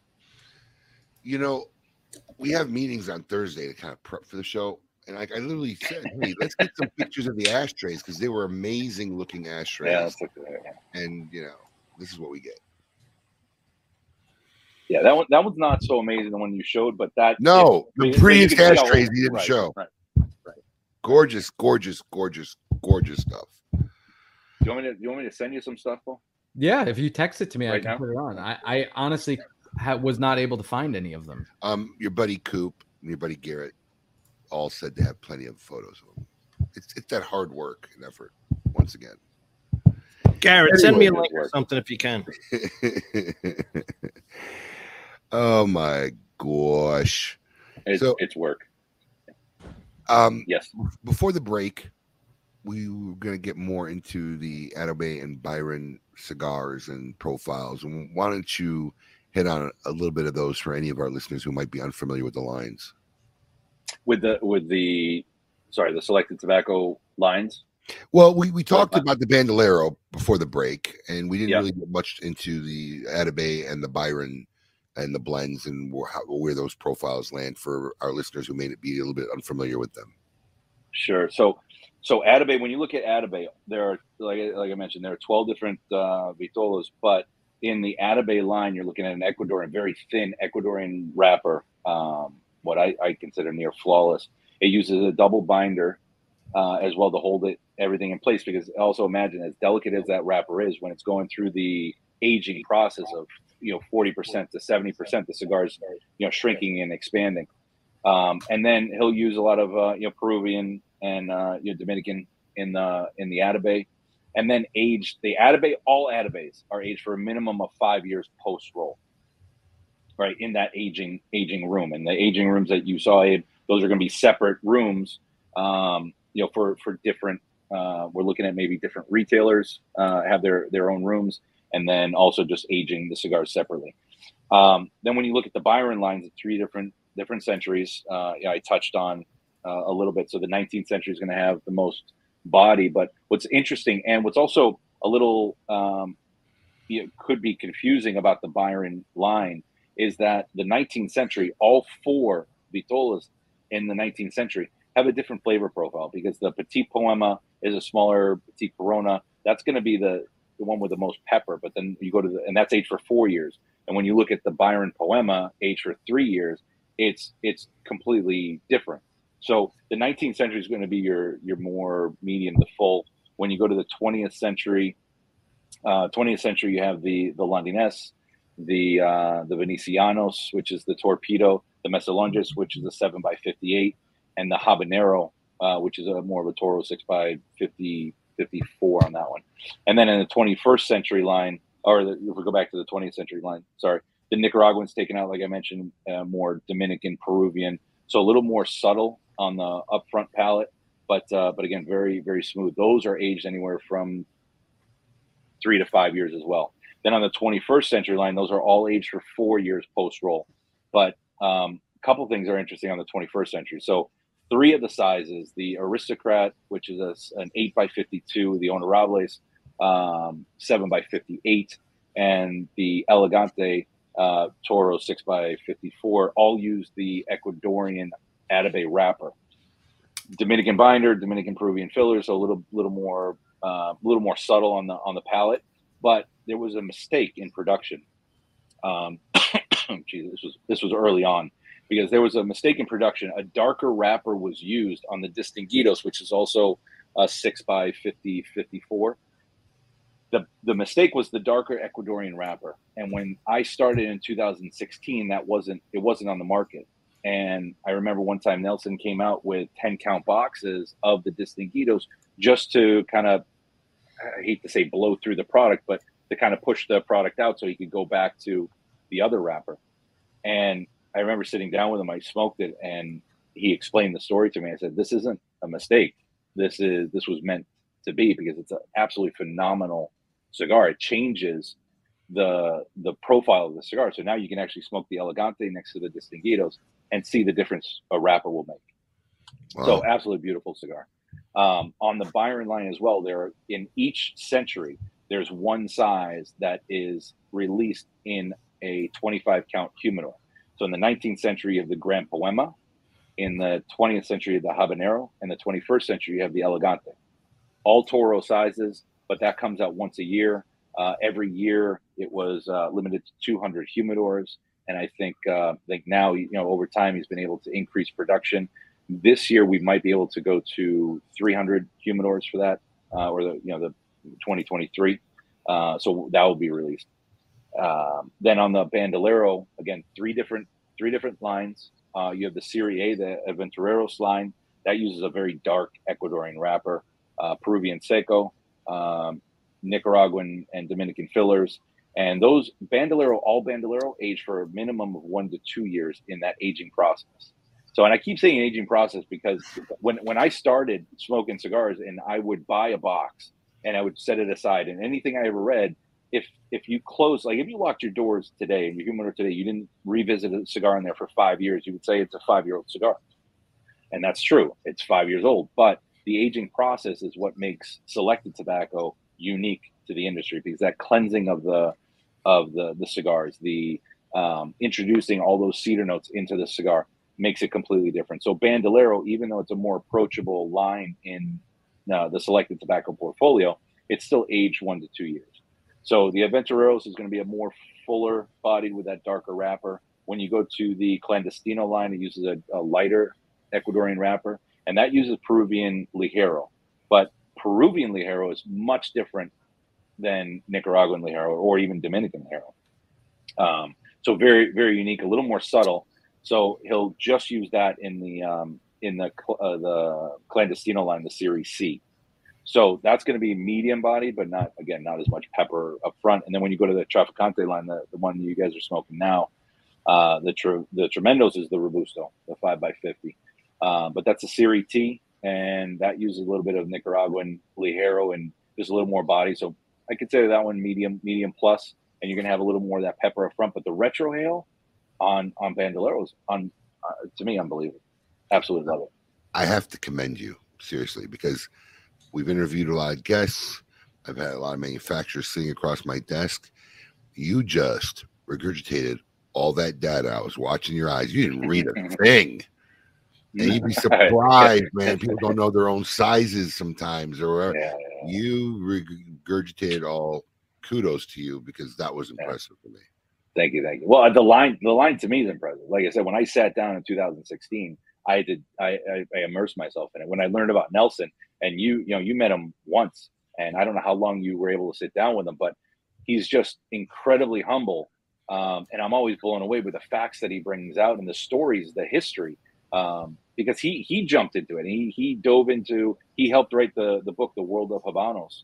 So he was digging into all this history. So he has all these stories that every time I sit down with him, it's something new. Even, like I said, the aging process and the cedar, and how he's infatuated with cedar and how it will help age the cigars. His passion is 100% apparent. You could tell he couldn't wait to show us his aging rooms and what he was working on, and to try this. And you're right, he's just a gentle, humble person. It was really a pleasure talking to him this year. Yeah, and it's 100% passion, because I mean, Abe, you've been in business for a long time. We're all in it for kind of the end game. You might want to pass it down to family, or you're in it for the end game. So, the end game is selling it. And Nelson, he has passion, because if somebody were to offer him a set amount right now, I want to buy your company. I always kid with Nelson. I said, you're a terrible businessman. You're a genius, but you're a terrible businessman, because if somebody were to buy the company today, they would strip half of what he does. Because yes, there's cost involved, and that's why you see an elevated cost. But just like a scotch, a bourbon, a wine, like we all hold those three spirits and more in high regard, right? When we're looking at a Macallan 25, you're like, oh, I'll pay that. Why not? That's worth it. But in cigars, everyone's like, oh, why is it that much? Oh, I'm not going to pay that much. But you're not buying. Everyone, you have to stop thinking about the dollar amount, because it varies for everybody. You have to think about the time. Is your time worth an hour and a half to smoke and sit down with an Atabey? And I can guarantee you, if you smoke an Atabey Byron Bandolero, you grab that Vitola and you smoke another Vitola from a different brand, the Atabey and the Byron will have a tendency to smoke longer, because the tobacco, it's weighted heavier. The aging of the tobacco, it smokes slower, and I find that I have a tendency to smoke it a little bit slower, because it just takes me into a different area mentally. So I'm really able to kind of chill with it. Now, you noticed saying that as far as trends in smokers' palates, people are looking for more complex blends, more so in the last few years. Is that true? Yeah, I think so. I think everyone's searching. The good and bad about social media is it introduced people to a lot of different brands, but I think the negative side is everyone's looking for the new, what's different. I want something more. And then, then go back to the good. It also educated people on, different blends, different cigars that, their palates change. Again, similar to spirits. When I don't know if you guys, everyone drinks. So did you steal liquor from your parents, or were you're drinking Mad Dog 2020? You're drinking, man, Oliver, you stole liquor from your parents and cigars from your parents. Wow. I know, right? I'm a true bandolero, right? That's all I was doing was stealing. So, right, but you're making that, the jungle juice, you're mixing everything together. It didn't matter because you were mixing it with something else. You're mixing it with Coke. You're mixing it with, we made up something called Skipper Punch here in, my hometown in high school. It was we're just throwing booze in, and then you're grabbing, I forget what that one. Anyway, but we're throwing juices in there just to mask the taste. So you have cigars in the marketplace that do that as well. Some of it's under fermented, and you can smell it on the foot. You can smell a cigar when it's under fermented, but under fermented tobacco can also be masked when you can't smell it necessarily, but when you start to smoke it, you start to have a bite in the back of the throat. So people don't think it's under fermented, but it's under fermented tobacco, and they look at it as like, wow, this is a really strong, powerful cigar. So there are, there are just different levels. I think the consumer out there is much more educated, because of social media. Before it was just magazines and reviews that were out, but customers are hungry for information. So they love the information that you provide. They love to experience new cigars, and I think it's a challenge, but the cigar industry now, the construction was the one thing that I think we changed from the early 2000s when there was the boom. Like, the construction was terrible back then, but now if there's even a slight variation on the cigar, the burn line is one thing that I hear all the time. The burn is waving a little, but these are handmade products. Like, if that's the only problem with the cigar, I think we're doing pretty well. Mm-hmm. Some people just have unrealistic expectations, of what a cigar is and how it should be. Not just in that. We had a guy, what was it, yesterday? A guy was complaining about on social media that he should pay extra for UPS service, as if he was complaining that the package wasn't getting there enough. So, me being the guy, I just had to look it up. I was curious, right? He placed his order at 8:30 p.m. on the 17th. We shipped it the 18th, and he made the comment on the 19th. I'm like, wow. I'm like, maybe you should lower your expectations a little bit, slightly. And what you probably don't know the age range, but look at what Amazon's done to us, right? I mean, I've ordered stuff. It comes the same day. Like, we can't do that. Yeah. And if that's what you want, then just go to your local brick and mortar, support it. Let me show you this too. I grabbed. So this is the cellophane that's on all Atabey Byron selected tobacco. So I don't know if I knotted it up, but you can see how it's brown. Yeah, you can see it. Yeah. So you can see the aging. Yeah, that's done on there too. So, and for a while there, Nelson, he was replacing the cello, because he would see this and he's like, oh, it looks dirty, it looks bad. And I was like, not for the US market. Not at all. So the cigars are aged in the cello. They're aged in the cello, not in the boxes. The cigars are not placed into the box until they're ready to ship. Because traditionally, when you see aging rooms, they're not celloed yet. They sell. Well, your cello is a little different, though, right? It's not. It's cut off at the bottom. Some like the Atabey. Yeah. It breathes. Yeah, it's got an open foot. Yeah. So he'll have an open foot. He actually did a punch cut, and I think you're coming post punch cut on the end of the cello. The problem with the punch cut, he wanted it to breathe, but the problem was when you take the cigar out of the cello, the little holes were catching the wrapper, scraping the wrapper. It was just it was ripping it.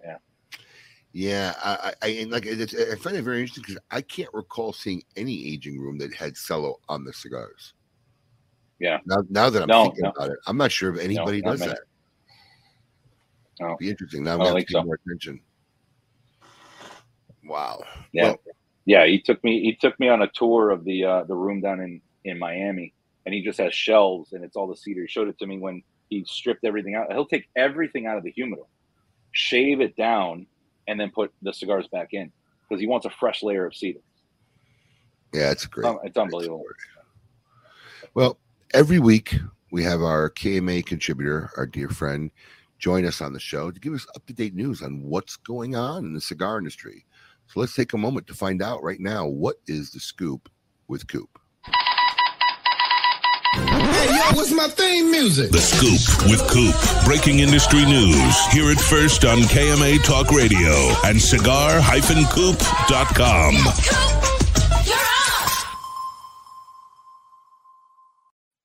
Coop. Good morning. Coop, I just got to ask. Coop. Oliver.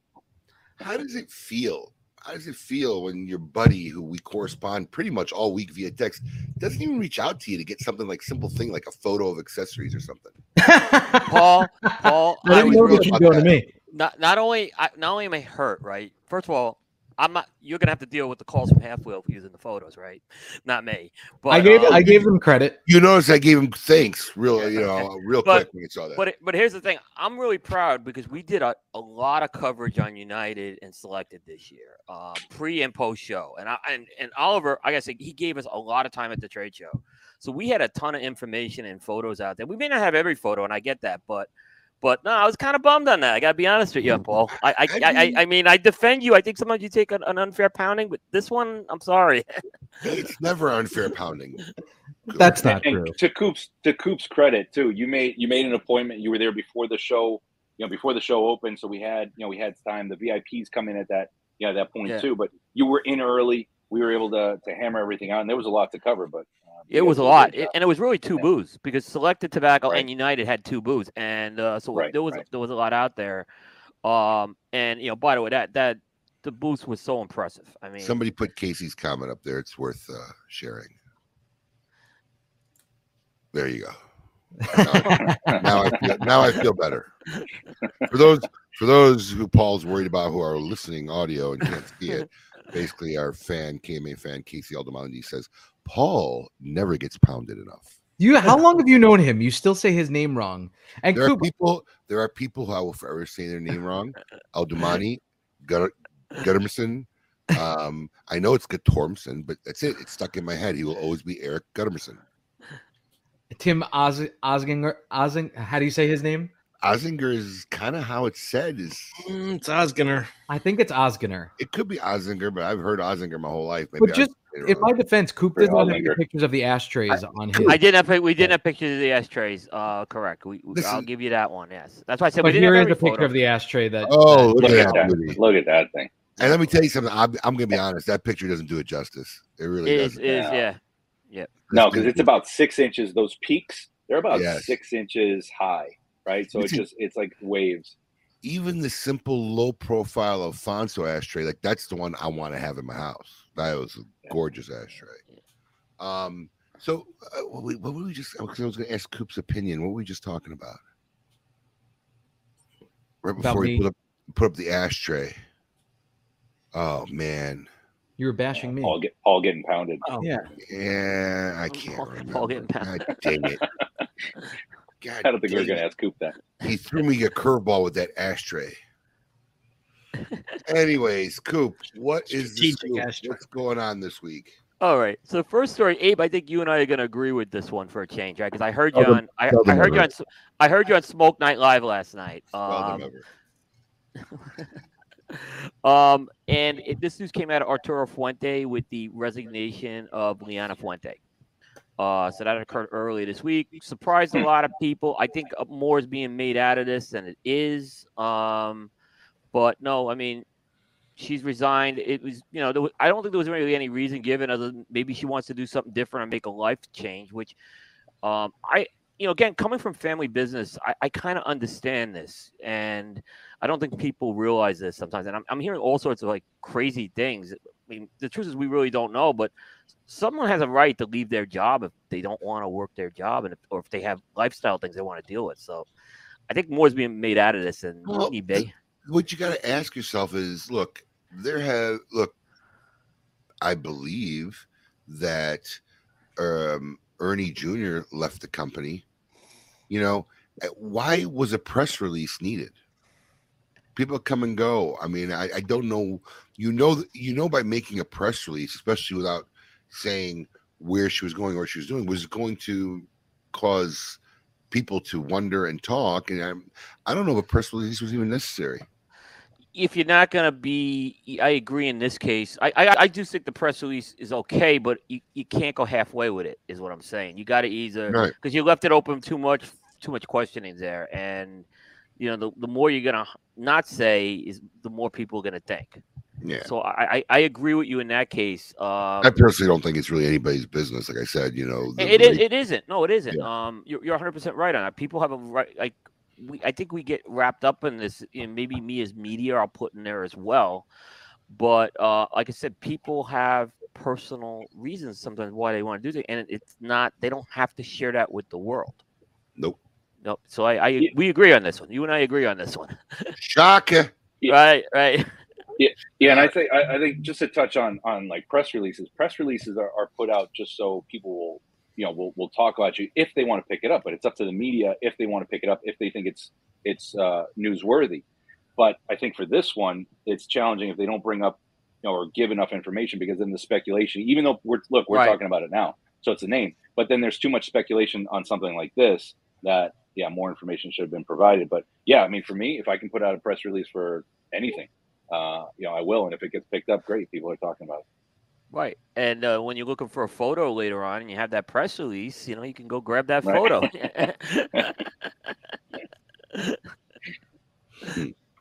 What else you got going on, Coop? All right, I'm actually glad Oliver's on because we could tie this in a little. But we talked about this last week, and it has kind of, I think, really, I mean, I could tell you a lot of people in the circles I talked to have been just talking about this NFT auction by La Flor Dominicana for the Golden Bulls.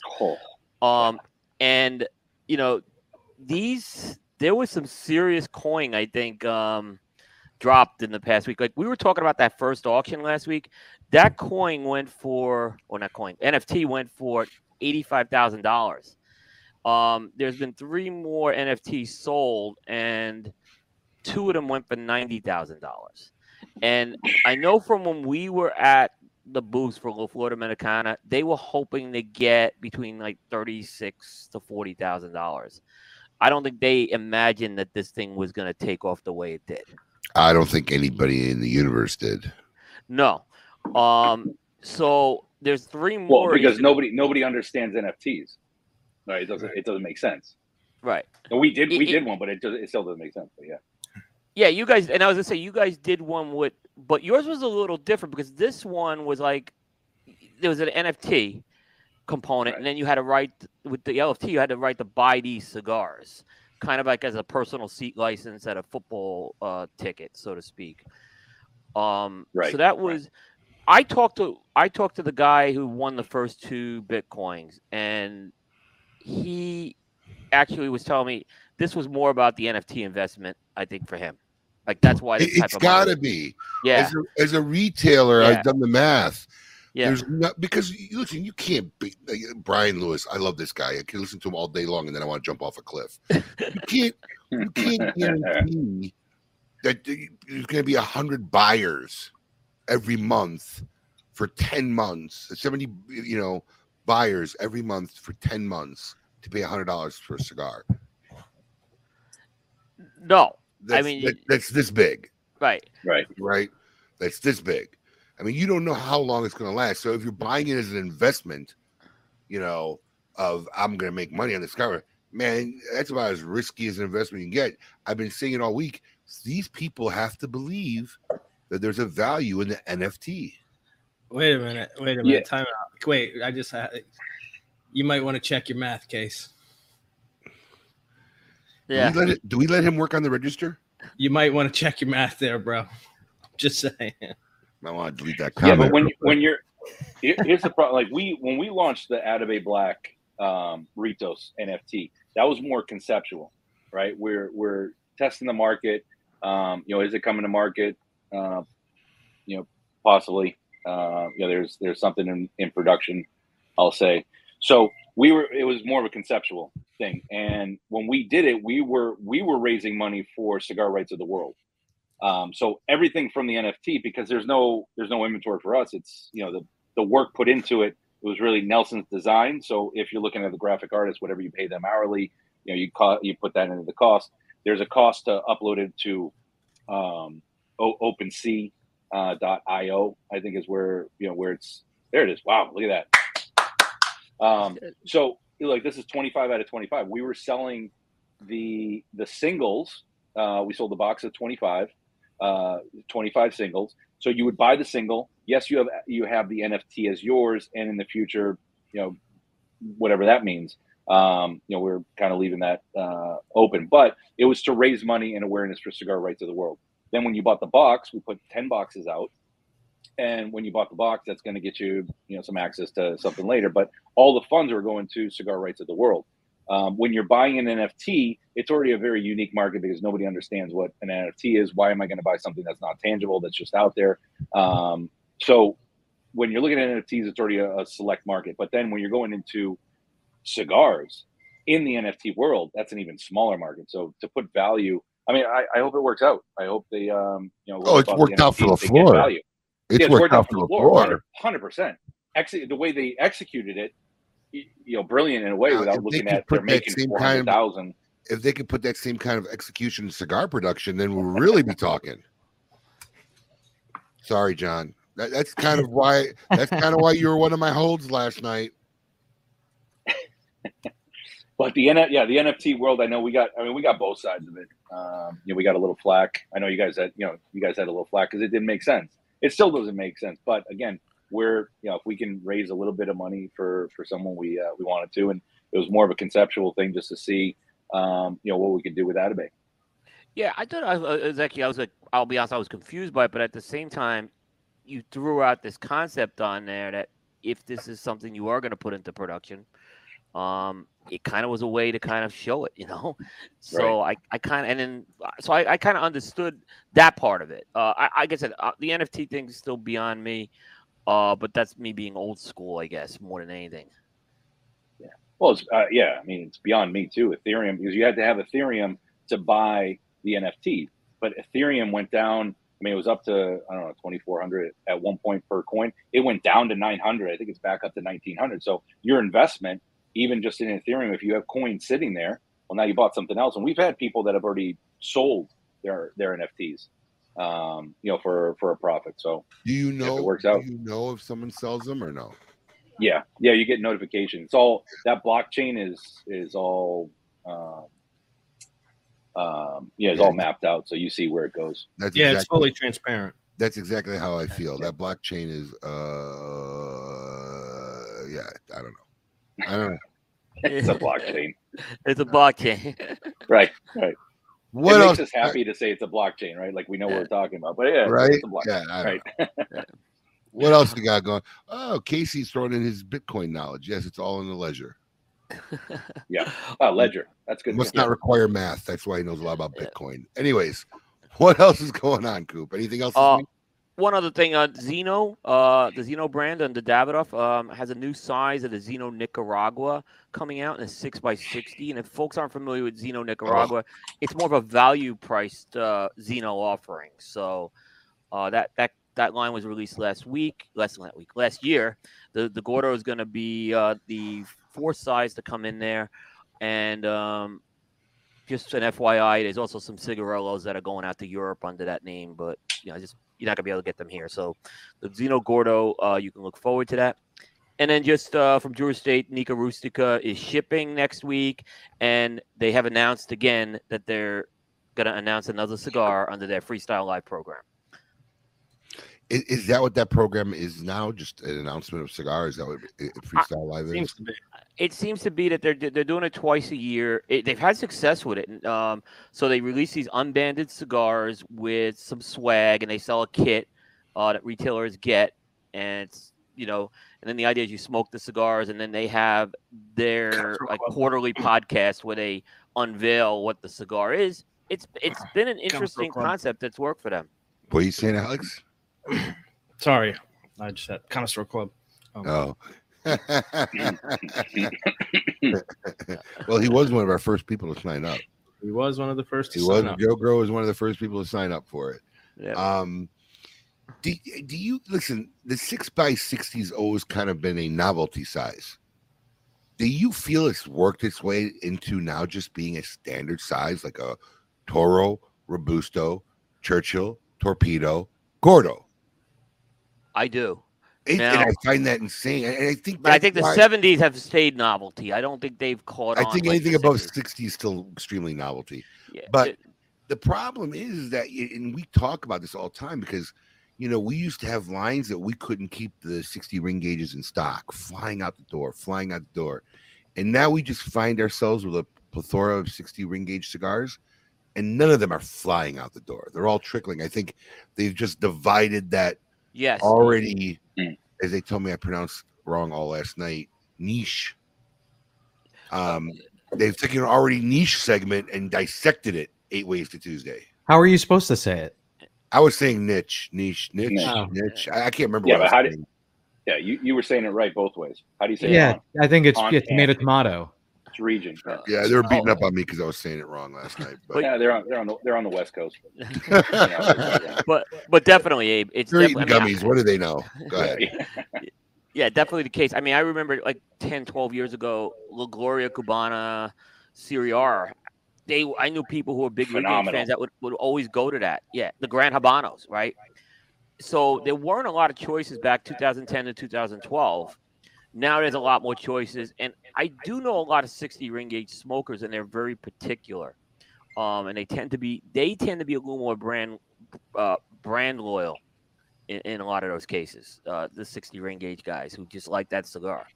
Alex, do you ever smoke a 60 ring gauge? Right, I enjoy them, but it has to be blended to. It's the same with like Lancero. It's got to be blended to the size. I mean, if you try to take like a Corona Gordo and make it a Gordo, it usually doesn't work. And same going to Lancero. It's got. I'm not a big guy. Holding a 60 ring gauge is look at that. Yeah. It's like bigger. Oh, I was just grabbing mine. I was just grabbing mine.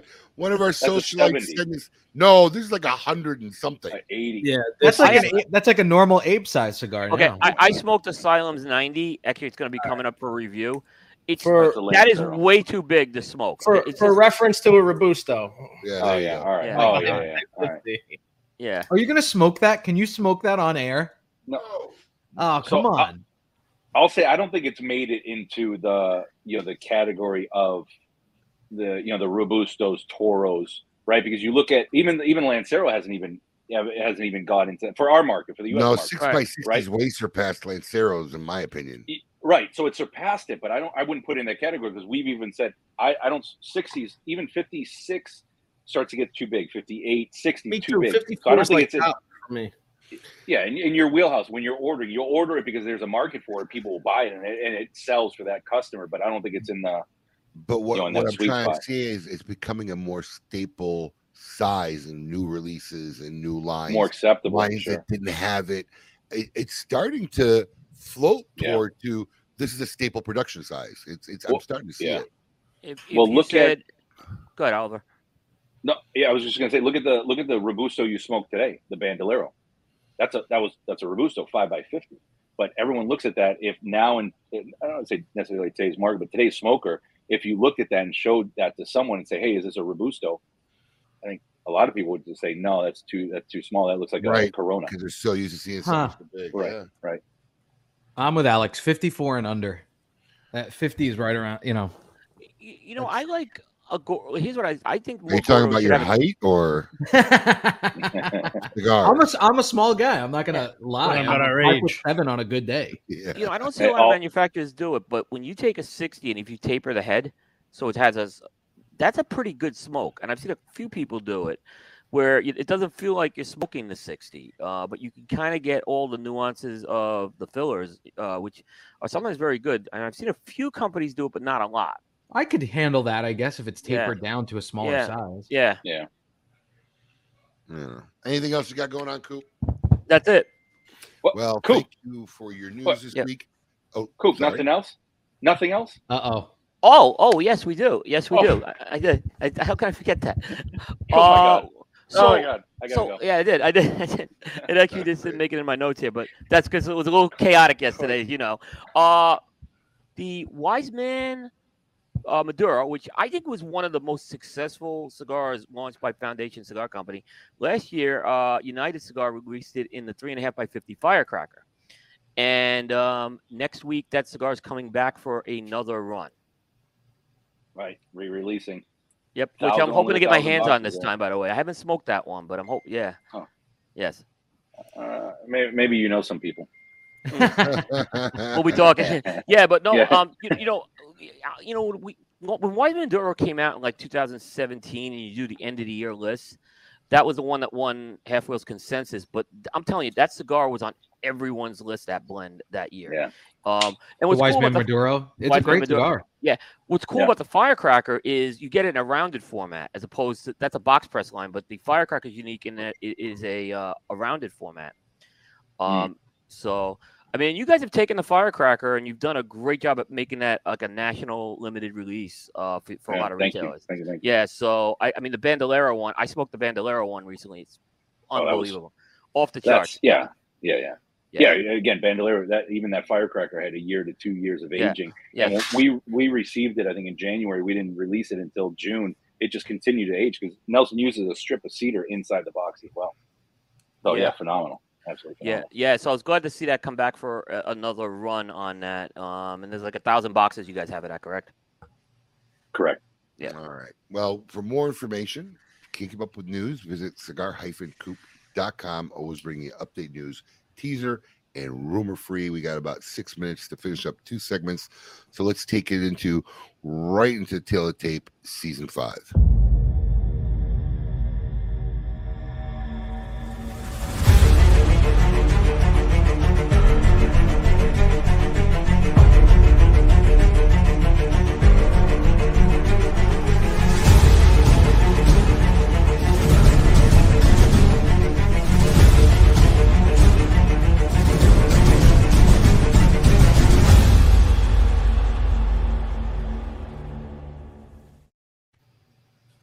All right. Alex. Here we go. Tail of Tape Season 5. We are on number 7. Let's take it from the top. Abe, go ahead. Yeah, let's keep it quick. Obviously, this guy, I believe, has got to be on almost everybody's top 10 list. Hannibal Lecter. I love your pick. You want to talk about a bone-chilling. And listen, it's funny because this movie kind of technically has 2 really good villains because, Buffalo Bill. Totally. Yeah, he was his eerie job, but this guy epitomizes intelligence, eeriness, bone-chilling scariness. I mean, this guy has to be in everybody's top 10. Mine's Hannibal Lecter from Silence of the Lambs. Not multiple MIGs in the next cell. Not multiple MIGs in the next cell. No, right? Take it away, Paul. Yeah, go ahead. Go ahead. No, I was gonna say it was a good pick.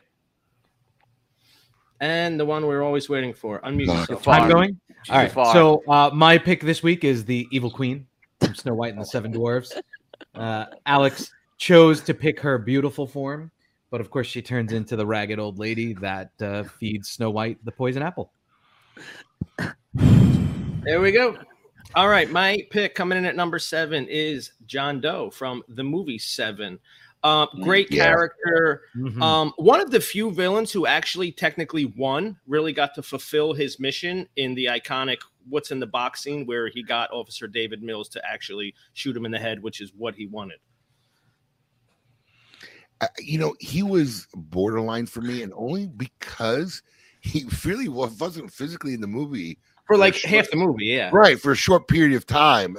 I contemplated him. He was on my contemplation list. Coop. All right, I'm gonna probably take crap for Abe on this one, but pretty much Damien Thorne from Damien and Omen 2. I like this one. Oh. This if you follow the Omen trilogy, this was the second movie, and this is where Damien kind of finds out who he is. And I just think like the best child villain role. That was my favorite of the trilogy movies, by the way, was the second. Damien Thorne. That's not that bad of a pick. I just steered away from that genre as a whole, but he was freaky. I was debating not including it, but he just really was a villain, and he just had that evilness to it that, like he was much more evil than the Evil Queen. I mean, I like that. And I think that was right around the time that Computer Pop came out, didn't it? Or Computer, what was that song? Computer Love. Look, I'm a Computer music Love, guy. Computer Love. I heard a song. I didn't get that Cool. one. That was unfair. I look. I gotta. That was a hard one. Yeah. All right. It can't always be classic rock. Let's take a look at the leaderboard, the boards there. Yeah, so Seven far is not on there because our dear graphic designer who made the image did not put it where it was supposed to be. Ah. Yeah. Paul, I think next segment we do with these, there's got to be a Disney cap or something that we have. What do you mean? What are you talking about? Coop, you don't know what my picks are. Maybe that's all I did for Disney. Shocker. Shocker. I mean, Jafar still hasn't come up yet. I don't want to mess up the list. Can I throw? Because I've listened to a few of the shows. I always wanted to jump on one. Sure. But come on. Billy Zane from Dead Calm. Good one. Well, I thought he was brilliant. Yeah. Like just like the personality changes, and he was just that eerie, creepy, respectable. Billy Zane's just kind of creepy anyway. If you look at all his roles, he's a good actor, but when I look at Billy Zane, I just kind of think he's kind of creepy in real life. He's probably one of these eccentric, I could be dead wrong. For sure. I know nothing for a fact, but that's the vibe I get from watching him. He was great. He was great in Zoolander. Yeah, right. So, in traditional fashion, we like to close every show with our special featured segment from the fine folks over at Gurkha Cigars. We have 3 questions for you before you exit the show, Oliver. We're going to ask you right now, would you rather?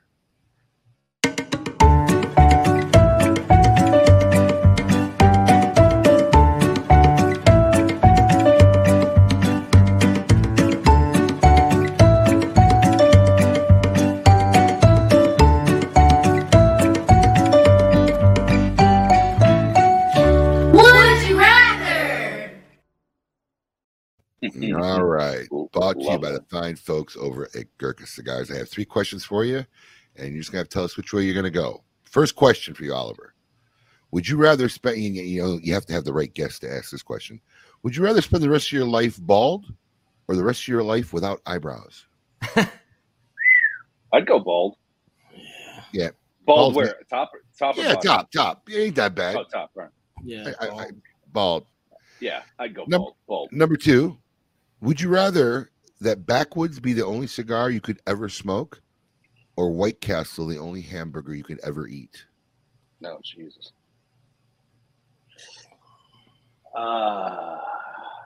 No, Alex looks good. Alex is like, wow. Look at his face. Deep thought. Yeah. I'd go White Castle. Yeah, you're just gonna be sick the rest of your life. But I love White Castle. But you can't eat other food. It just means that exactly if you're gonna have a hamburger, that's the only hamburger you'll ever have for the Gotta be a White Castle. Alex, you look a little perturbed. Is that a harder call for you? No way. I mean, I'm not. If it's Backwoods, that's it. I'm done smoking. I mean, White Castle, I can deal with. Yeah. There are always tacos. They're always right. Okay.